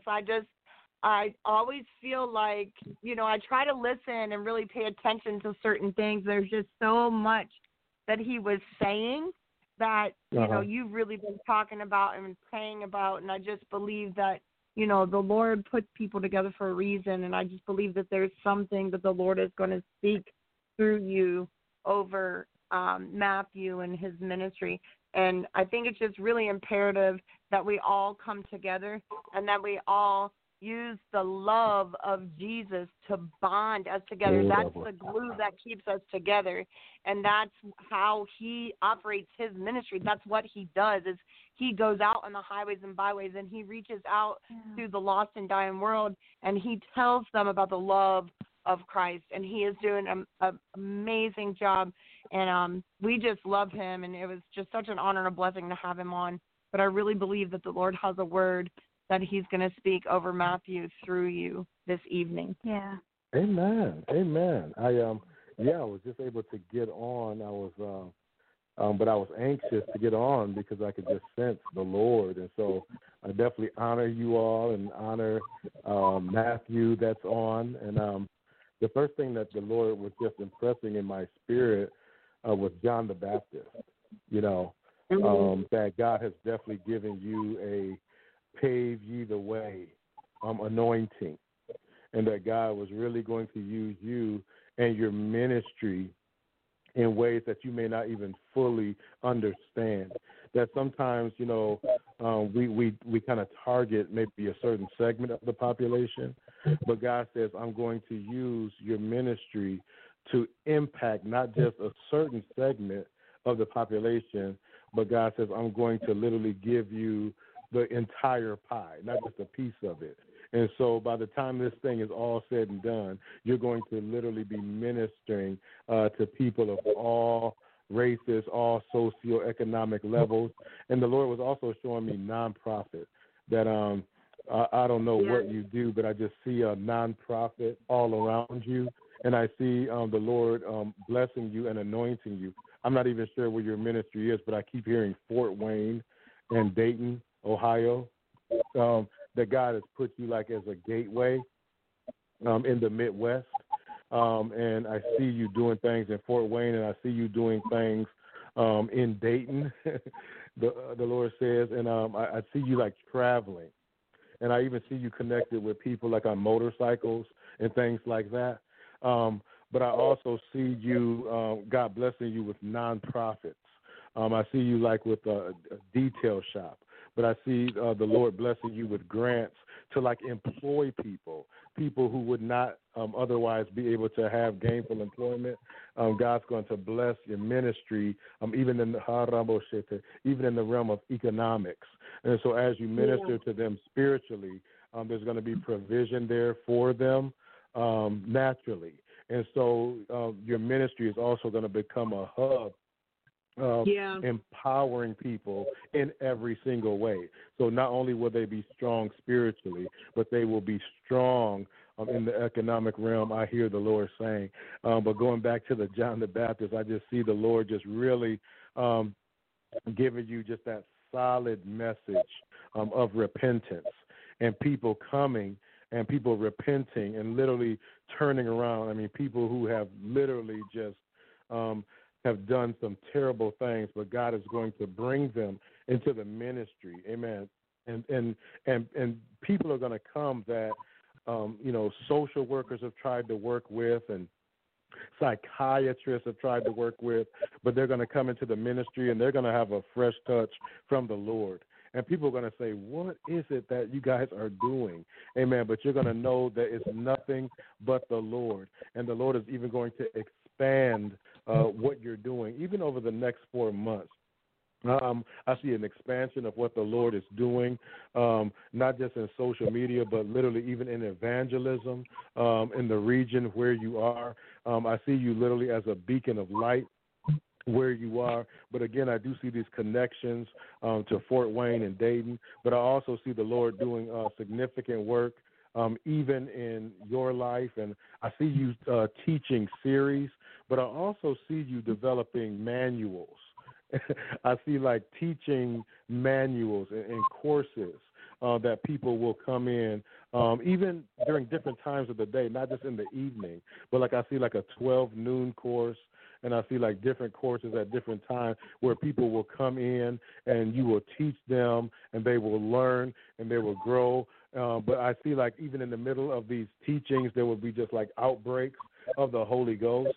So God, I just thank you for this man of God. I thank you, Lord God, that you have great things in store for him. I thank you that there is a great path for this man of God. The Lord says that you are a solution, amen, that I've set you even in the earth as a solution. Hallelujah. So wherever you go, God says, I'm going to give you strategies of being solution to people that you have met and even to people that you have not met. You are a man of the book of Acts. Hallelujah. You are a man of power. You are a man of the Holy Ghost. Hallelujah. You are a man of the upper room. You are a man of the shift. Hallelujah. Hallelujah. And I see just great things. I see people coming together in unity. I see like a big tent. Hallelujah. I see like tent revivals as well, even in the place where you are. I see even revival in the farmlands, the Lord said. I see God just moving in a tremendous way through your ministry, even where you are, even in middle America there. I just see the oil of God just flowing from the ministry as well. My God, I see like tractors and farm equipment. I just see a barn. I almost see like a barn revival.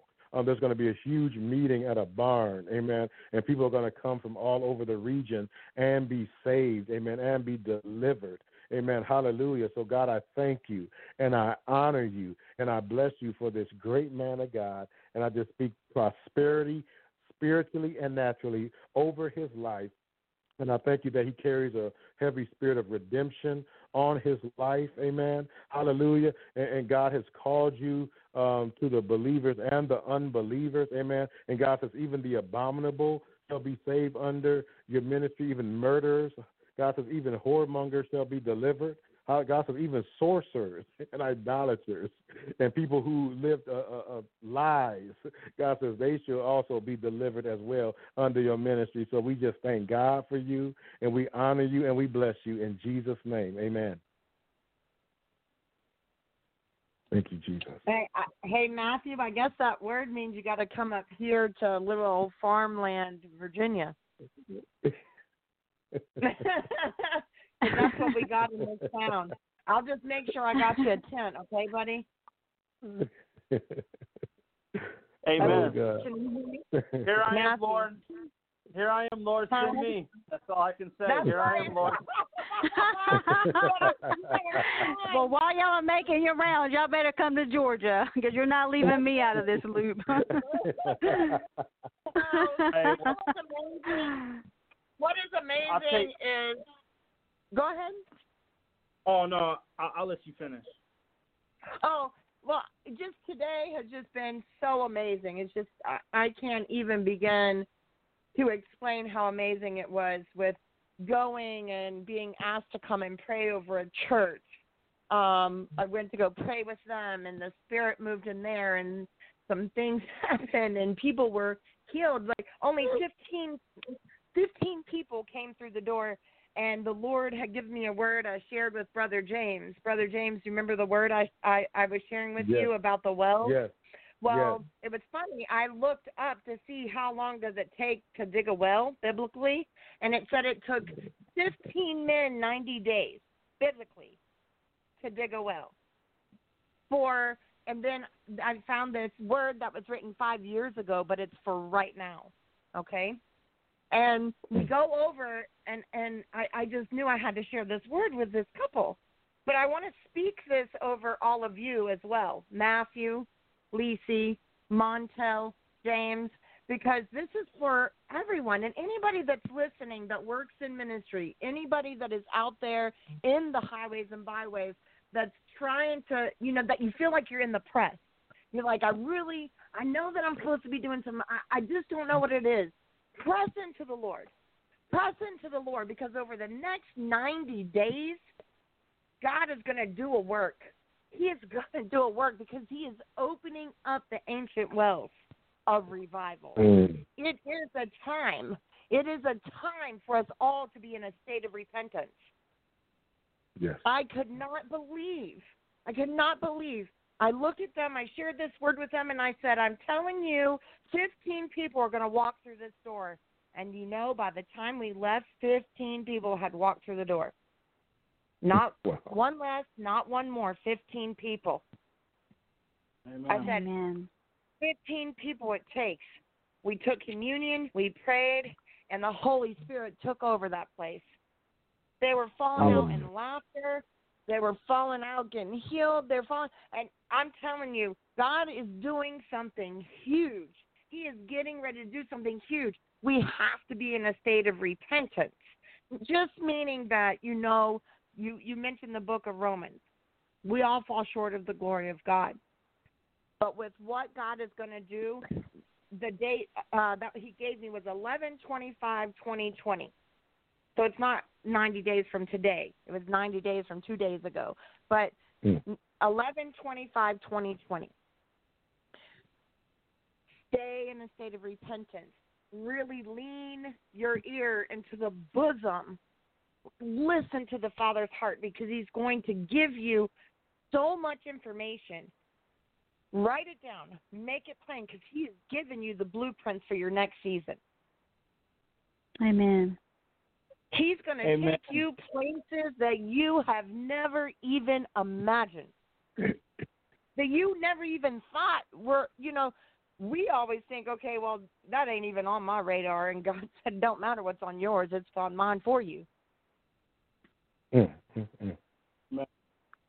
want to just say real quick, if you don't mind, I just got to say this because I'm just, the brother that was just speaking over me or whatever, he don't know it. You were reading my mail, man. You were reading my mail. I mean, definitely confirmation, man. I'm telling you, the stuff you were saying was spot on things that are actually already planned.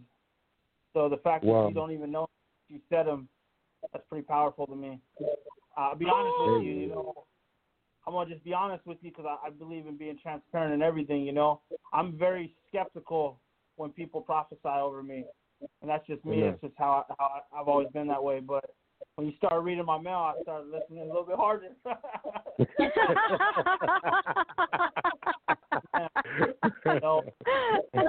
I told you the Holy Spirit started speaking when I heard his voice. Yes, God has a way of doing stuff. I know. I'm always like, I'm not ignoring that nudging. I can't ignore the nudging. I've ignored the nudging times before, and, I don't do it for me. I do it because I care so much about other people, and I knew that the Lord wanted to share something with you, Matthew. And because I care about my brothers and sisters in Christ, I don't care if I never receive another prophetic word in my life. Amen. As long as I can help others get to the point where they know, without a doubt, that God is in heaven and that He loves them and that Jesus is the way, the truth, and the life, and that it sets them free, and that the people that are already doing ministry come together, and that they get into the perfect place at the perfect time so that the doors are open for them without a struggle. I'm going to do. I'm not going to miss another time where I can help somebody else. I'm not going to miss another nudging to help someone else. And I knew that there was something that James had to say to you tonight, and I'm so glad. Amen. I'm just so grateful to God for this evening. We do have a caller on the line. We just have a few more minutes because we don't want to go over too much time because, Montel is just an amazing woman of God. She does a lot of radio, and if we go over too much time, it takes away from other programs, so we want to respect and honor that. But, Montel, do you want to let the caller on? Yes.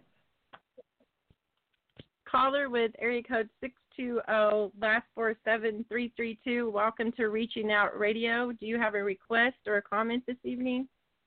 Comment or question. It's Paula, and I was just listening and praying and praising God. So when Pastor Wood says the barn and the motorcycle, I had to know, are you coming to Kansas? And helping getting all these people free. Yeah. Because your heart sounds like I sent Jennifer today a video of my mom and dad's old pastor, and this guy had tats all over him, and he was hurting so bad, and he was just broken, and it's just like I have a friend of mine who she was raised in a home where she had a Christian mom, stepmom, and a Christian dad, and they beat Christianity into her. And they beat the horribleness of Christianity into her, that she turned completely away from God. And we've been friends for about 6 years now. And I keep thinking, maybe I should just walk away from her. Maybe I shouldn't be friends with her, because she doesn't live for God. But all I keep feeling in my heart is if I walk away from her, how is she going to know the love, the true love of Jesus Christ? And I heard that in your heart, that that's your cry, so deep and so fierce. And I just wanted to ask, you want to come to Kansas and go motorcycle riding with my husband and me? Well, I want to say something funny about that, right? I literally just bought a motorcycle 2 months ago, and I never owned a motorcycle in my life. So I thought that was interesting when he said the motorcycle thing. The Dayton thing was interesting because when I left my church, Elevate Albuquerque, they sent me out, and my heart is to start a church or a something in Dayton. That's always been my heart, and it's only like 50 minutes away from my house, so it's driving distance. So the fact that you said motorcycle, that kind of was interesting because I was like, well, I just bought me a hog. Like, what the heck? I don't even have a license yet, and I bought me a motorcycle. So that was interesting to me, man. And as for going places, it's in my heart, man. I go wherever. And so if anybody wants me to ever come out and testify, I will go wherever. And one thing about me is I just do love offerings. I don't care if it's $5 or $500. I know God's going to make it happen. So I know a lot of times when you have people come out and speak, they have, some kind of budget. For me, man, I just go. And you know what? I'm going to say this. Everywhere I've went, I pay for my own plane ticket. I pay for everything myself. And God has always blessed me more than I put into it financially. So I'm willing to go forever. Yeah. Wow. Amen.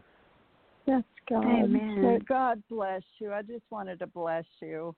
I literally, guys, I was going to be real quiet and be good, but when he said motorcycle and barn, that was it. We love you, Miss Paula. We love you. We have our family on tonight. Matthew, we want you to know that we have our family on with us tonight. We love Miss Paula. We love Pastor Woods. We love his wife, Lily. And so we have our family on right now. So, and we consider you and your wife and your ministry. We're all the Pioneer family now. So you've been broken well tonight. So we are just. You know what's funny too, Matthew, is that last year in October we had a revival in a barn, and one of the ministries that we do a lot of stuff with that come out whenever I put together events is the Christian Motorcycle Association. And they came out and they set up a tent. So right up the road from my house is a red barn where I have lots of friends that are in the Christian Motorcycle Association. And the gentleman that owns the barn has cabins on the property that he put every single minister that came last October, he put them up in a cabin. And and it was awesome. And I hope that we'll be able to do something like that again soon. We'll see what God has in store. Amen. But it's just interesting how all of that is. God is saying, hello, it's time. But God can do it in a minute. It wouldn't take me but 7 days to put it together. Amen. Something else the brother said that was on time was about a tent revival in my area, and we actually are having a tent revival in a week and a half. 7-day tent revival. And we have ministers from all different denominations. We have a Methodist pastor, we have a Nazarene pastor, Pentecostal pastor coming from Columbus, as well as ourselves. And we have all kinds of pastors coming out, Baptist pastors, just giving them heaven. And we're showing unity, right? In the book of Acts, we were all unified as one. So, one of the things that really hurt my heart when I paroled, I didn't have no denominational ties or denominational things taught into me. So all I had was the Bible in prison. So I just read the Word. And when I paroled, I saw all these different denominations, and we don't want to work with them because they do it like this, and we don't work with them because they dress like that, and we don't work with them because they translation. I was like, where is that in the Bible? Like, I don't understand. When we get to heaven, you're going to be surprised who's up there if you believe like that. Because I'm telling you, Baptists aren't going to be the only. Huh? Yeah, you are speaking my love language, because it's the same thing that we did at the barn. Like, you are seriously, there's going to be a connection here, and I know that, and it's just, that's what we did. We had a little choir of children from Haiti. We had a Pentecostal preacher. We had a Baptist preacher that had just got ordained, as you know, that was just coming in and put into his position at a Baptist church. We had a guy from a Holy Spirit church. We had a guy from a church out in Rocky Mount that is, or not Rocky Mount, but out in Roanoke that was like from a Church of God. So it was all different denominations, but we all came together for that 7-week revival in the barn, or 7-day revival in the barn. So you speak my love language. I get it. In heaven, there's no denomination. God's not standing up there saying, "Come in, good and faithful Baptist." Right. Come on. There's no denomination. So. Amen. Come on. Yeah. Come on. Oh, yeah. I'm excited. Me too. I'm excited for you. We talk about a revival, man. It's going to be a revolution. It's going to be powerful, man. I see it, man. God is doing some amazing things, and I'm excited. You know, I'm humbled, first off, that he's going to use the foolish things of this world, me, to confound the wise. You know, I'm humbled, man. God is just amazing. Wow. Yeah. Well, love you, brother, and we're so proud of you. Even though I haven't met you officially, I know you by way of the Spirit, and I seriously just, contend with you for the great things of God in your life. And I know that God is doing some great things, and I just want you to be encouraged, because there's gonna, God's gonna always get the glory. But even when, the enemy tries to attack your heart, or certain things happen, you're gonna still keep going, and that is what is amazing testimony that I see, is that you're not gonna stop, but you're gonna keep on going. And so I definitely honor you, and I appreciate you so much. You're such an amazing vessel of love. I mean, you have the heart of Christ, and that is just beautiful. So keep moving forward. And I'm telling you, these women of God, is Jennifer and Leci and people like Paula, these prayer warriors, stay connected with them, because they are on fire for God, and we honor them and we love them so much. That's why whatever they ask us to do, we just do it.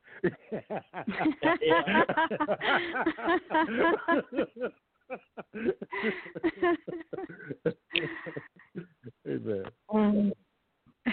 So it's an honor and blessing to work with you, and we hope that we can get you on some of the other things that we do as well. Always stay in contact. Anything that you're doing, brother, just forward it to me. I will, proudly share it as your featured.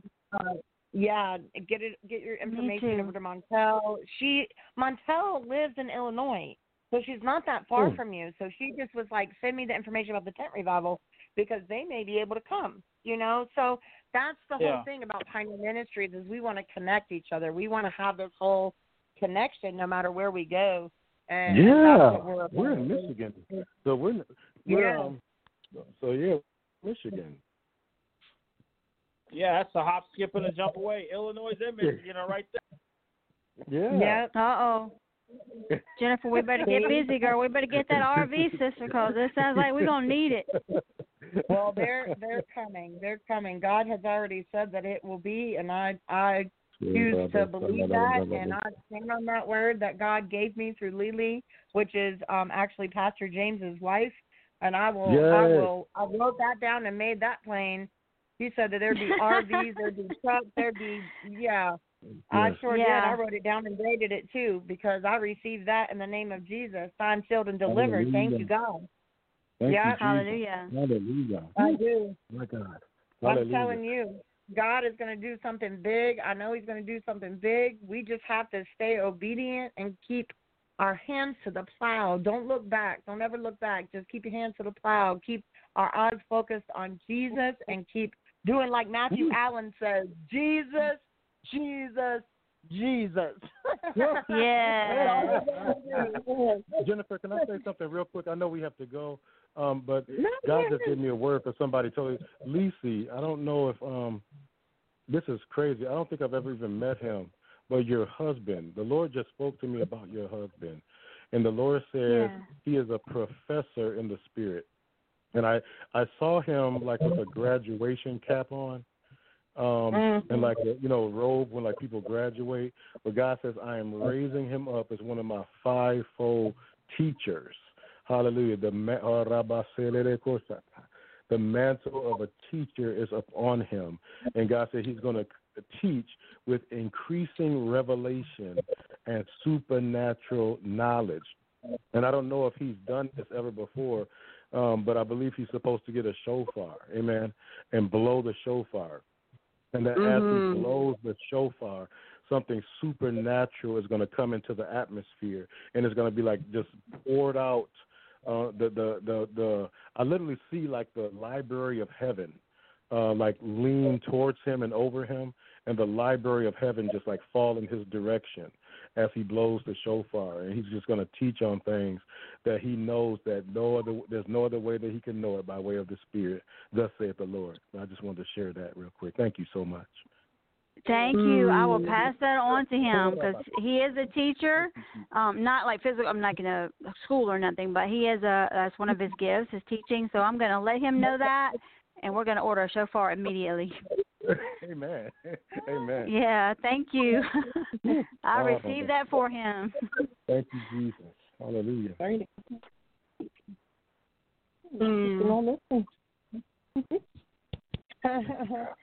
So in closing out, I just want to thank everyone this evening for joining us. Thank you for joining us on Pioneering the Frontier.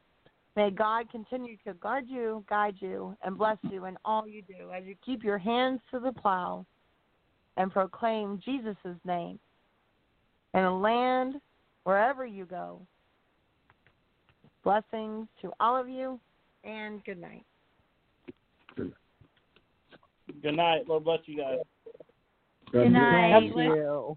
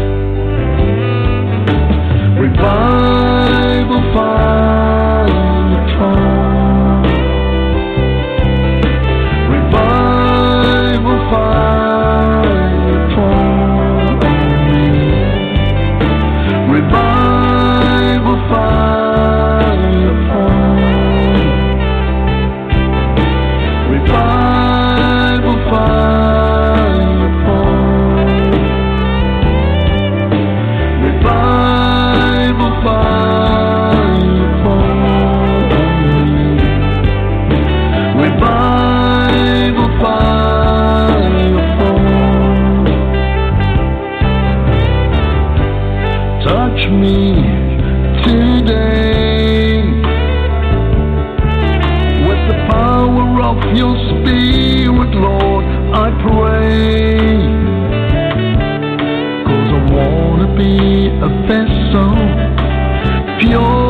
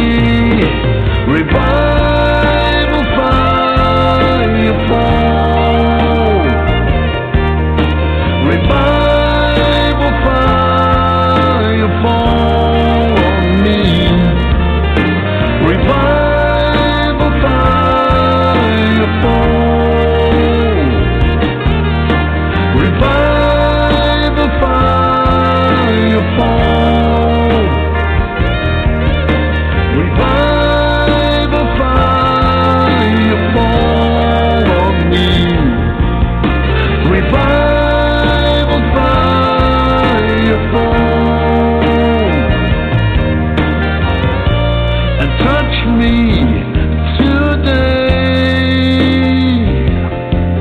with the power of your Spirit, Lord, I pray. 'Cause I want to be a vessel, pure and holy. Revival